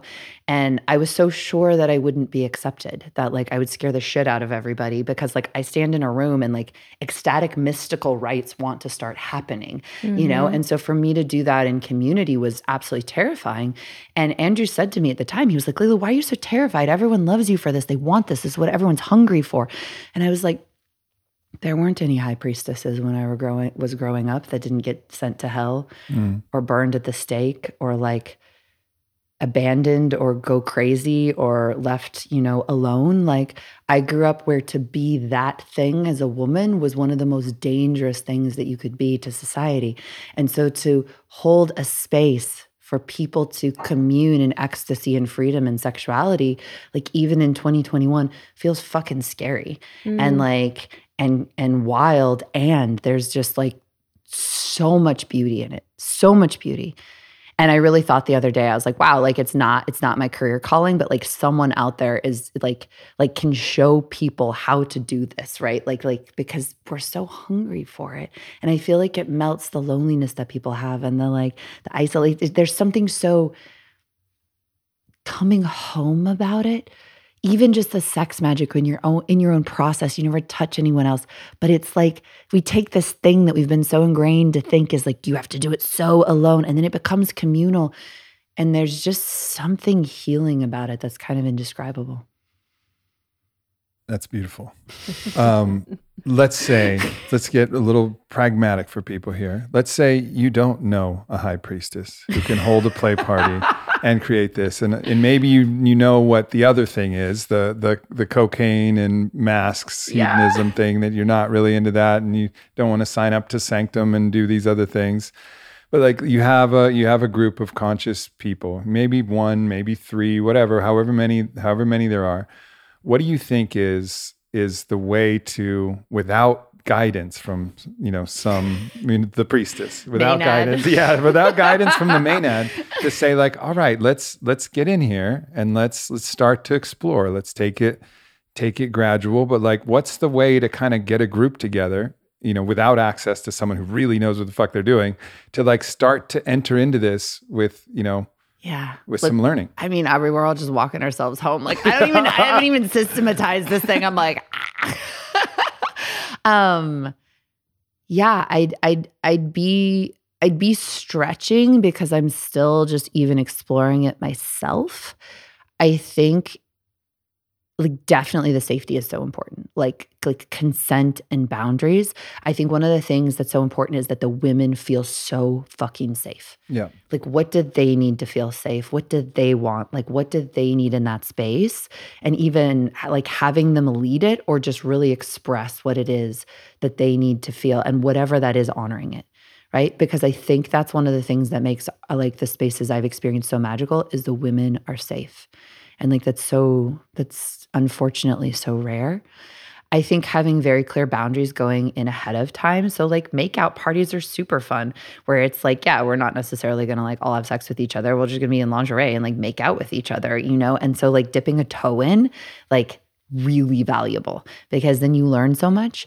I think having integration afterwards where you all sit around and like talk about your experience, what came up, who got jealous, who had a thing, who had a misunderstanding, like all of that's so powerful because I think it's the unspoken, unintegrated things that like can end up sort of ripping people apart. But if you sit down and share them and integrate them, so beautiful. I think really important in the beginning, sober, or only things that are like consciousness enhancing. Like then you can play with substances later if you want, but I think when you're really stepping into it and you want it to feel ritualistic, like so important. My favorite play experiences have actually been sober, even though I'll like play with all kinds of stuff as well. Like I really enjoy that level of connection. And yeah, I mean, I guess for just pulling that out of my ass, I think it would be the starter kit. Your ass is a rich portal of things that can emerge as gifts to humanity, Layla. Oh my God. Don't talk about your ass as if this is not a place. It is a portal to divine. It's one of the portals amongst portals. That should have been my answer when you're like, what are the unexplored sexual portals? My asshole. Number one. Things that come out of there that are magnificent. I think that's a beautiful guideline, and I think people with just that alone gives like enough of like, okay, I kind of get it. Yeah. I kind of get what it is, and I think really letting the women lead. Totally. Really letting the women lead and holding that as the divine masculine of like, I'm here in service. Then it's something that's so empowering. Like so empowering to be able to like take the lead for once and guide something in what feels like safe and exciting and ecstatic for you. I personally I really love dancing like a stripper. I got that in me. I just love it. Yeah. So that's what I would do. I do too, actually. I do too. He's really good at lap dances. He's really good. Receiving them or giving them? Giving them. Yeah. Oh, well, I can imagine. Obviously receiving them, but giving them, he's really good. The last time we went to a strip club, we were playing games like it wasn't even it just was a really fun night. And we're playing like quarters. Yeah. So I don't remember what the rules were, but it ended up being this dare situation. So the very last one we did, I won and he had to receive the dare. So he had to air dance on this random chair in the middle of the club with like other people sitting there, and he's just like pretending there's somebody on it, and he's like really getting after it. He flips the chair upside down and he like goes even harder. Then he had to climb to the table like on all fours and give everyone a lap dance, and it was amazing. I was gassed at the end. I was exhausted. I was like, I thought I was in shape. That was Takes a lot of energy. Yeah, that was a lot. Yeah, you do have major like Channing Tatum vibes now that I think about it. Like in a different lifetime. Yeah. Yep. Oh man. Yeah, and I think and I share this because I was thinking, I was like, wow, like I think this is next level for a lot of people, and I think it's like, I truly think it's of deep service to the planet for people to at least be open to this possibility if they're drawn to it, if they feel, because there is something so powerful to it. And we've been given so many codified restrictions against it. So there's so much fear around it. Yeah. But truly, like I've walked so many people through that fear portal where they're just like, what about my relationship? What about jealousy? What about all the intent? Like it's like so strong in people's bodies. And every single person has been like, oh my God, I was so terrified. And there was such beauty on the other side, like such beauty in all the ways. Part of that as well is taking, like we've been talking about in this thing, like take yourself to it. Yeah. And like listen. And it's so hard to do that sometimes. When you do that, it's so for you. And also something I want people to know is like women want this too. And I mean, that's why I, wanted to just deeply share my own experience that I haven't really played in that realm very much, but like I feel that desire within me just to explore my own expression more in a way that's not contracted or in fear, like I'm going to be abandoned, like I feel like I'm finally in a container where that can kind of come alive. And I can feel like I as he had mentioned in the ceremony that we did, just tuning in with the bliss that is being so free from being able to express yourself fully, and just for everyone listening, just really tuning in with like what's true for me.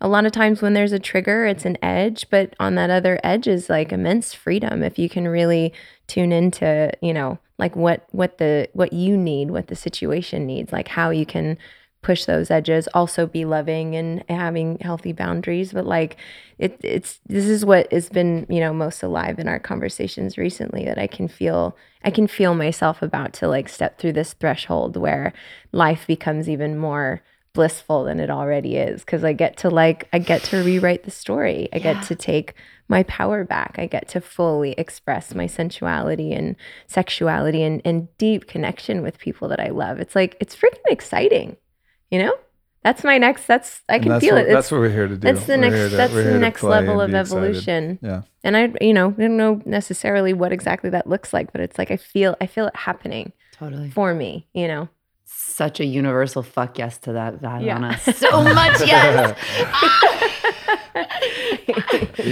Yeah, that ecstasy is like it's a guidepost. Like find your bliss. And even if you have to go through the shadows to find it, great. Like explore. And so maybe some things that you think are going to get you bliss don't take you there. Okay, you learn. You're like, oh, okay, that portal doesn't go anywhere that I want to go. Not all portals lead to the right place. Some are dead ends, and that's okay. Totally. Like just so see, but use that. I think we've kind of made pleasure a derogatory thing, but like go seek your pleasure. And be curious, just like have curiosity about it. And sometimes sometimes it's not going to be the thing, but you're still learning. You're still finding yourself. You're still coming home.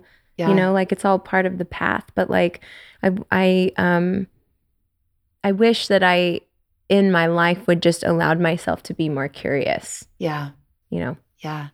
So magical. And I've even said this recently, like to my own audience, like there's this part of me that's like I'm scared that people will be like, I'm going to do a 15-minute pleasure practice and breathe into my penis. And before I know it, I'm going to be naked in a circle of sex witches in like a polyamorous situation, And it was easier for me when I was living a life where I was like, you know what, you can do this and you can be monogamous and you can be so like hetero and like all of these things. And I was like, I just had to stand in front of people and say like a tantric approach is what's true, you know? And so if you end up doing these practices, if you open up your sexuality, like you don't know where you're going to end up.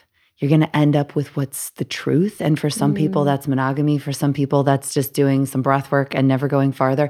And for some people, that is full-blown ecstatic curiosity into the great unknown and like cannot promise a guaranteed outcome when you go into like the majesty that's your sexuality, like can only promise that you will end up doing like what is true that is so far beyond what so many of us have ever imagined. And like, sexuality is this like magical box that like opens up those possibilities. And I think that's another reason why people can often be so scared of it.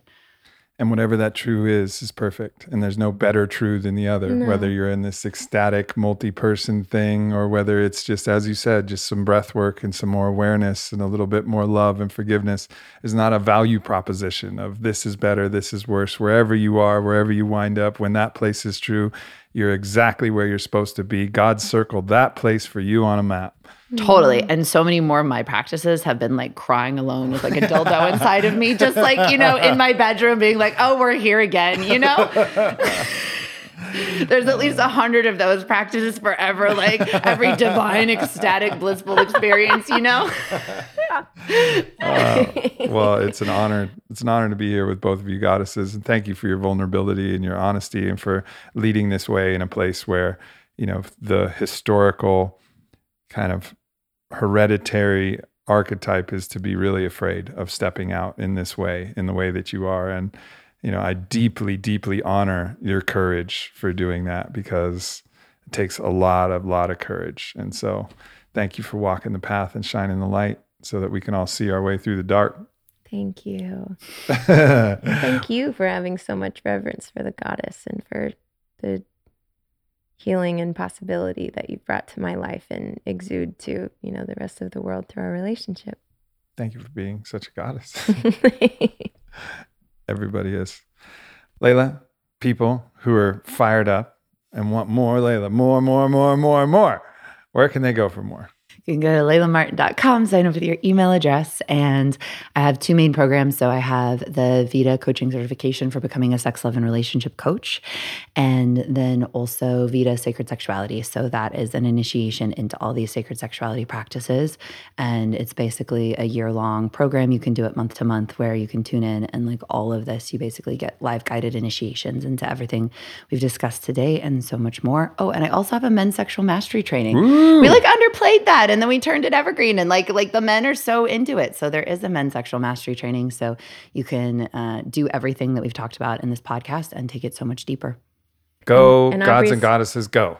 And Aubrey's Jesus, what did you go? Sex Jesus 101 Doesn't coming Jesus in program. 2022. Doesn't exist. We can co-affiliate. Doesn't exist. We got a lot of work to do. All right. Sex witch and sex Jesus. Like we're going to end right there, everyone. Love everyone. Thanks for tuning in. Goodbye. Thank y'all. Thanks for tuning into the podcast with Layla Martin. Make sure to follow Vylana Marcus, VYLANA MARCUS on Instagram to keep up with her. And of course, Layla Martin everywhere that Layla Martins are found. And that's pretty much everywhere. Hope you guys enjoyed this show. I love you guys, and I'll see you next week.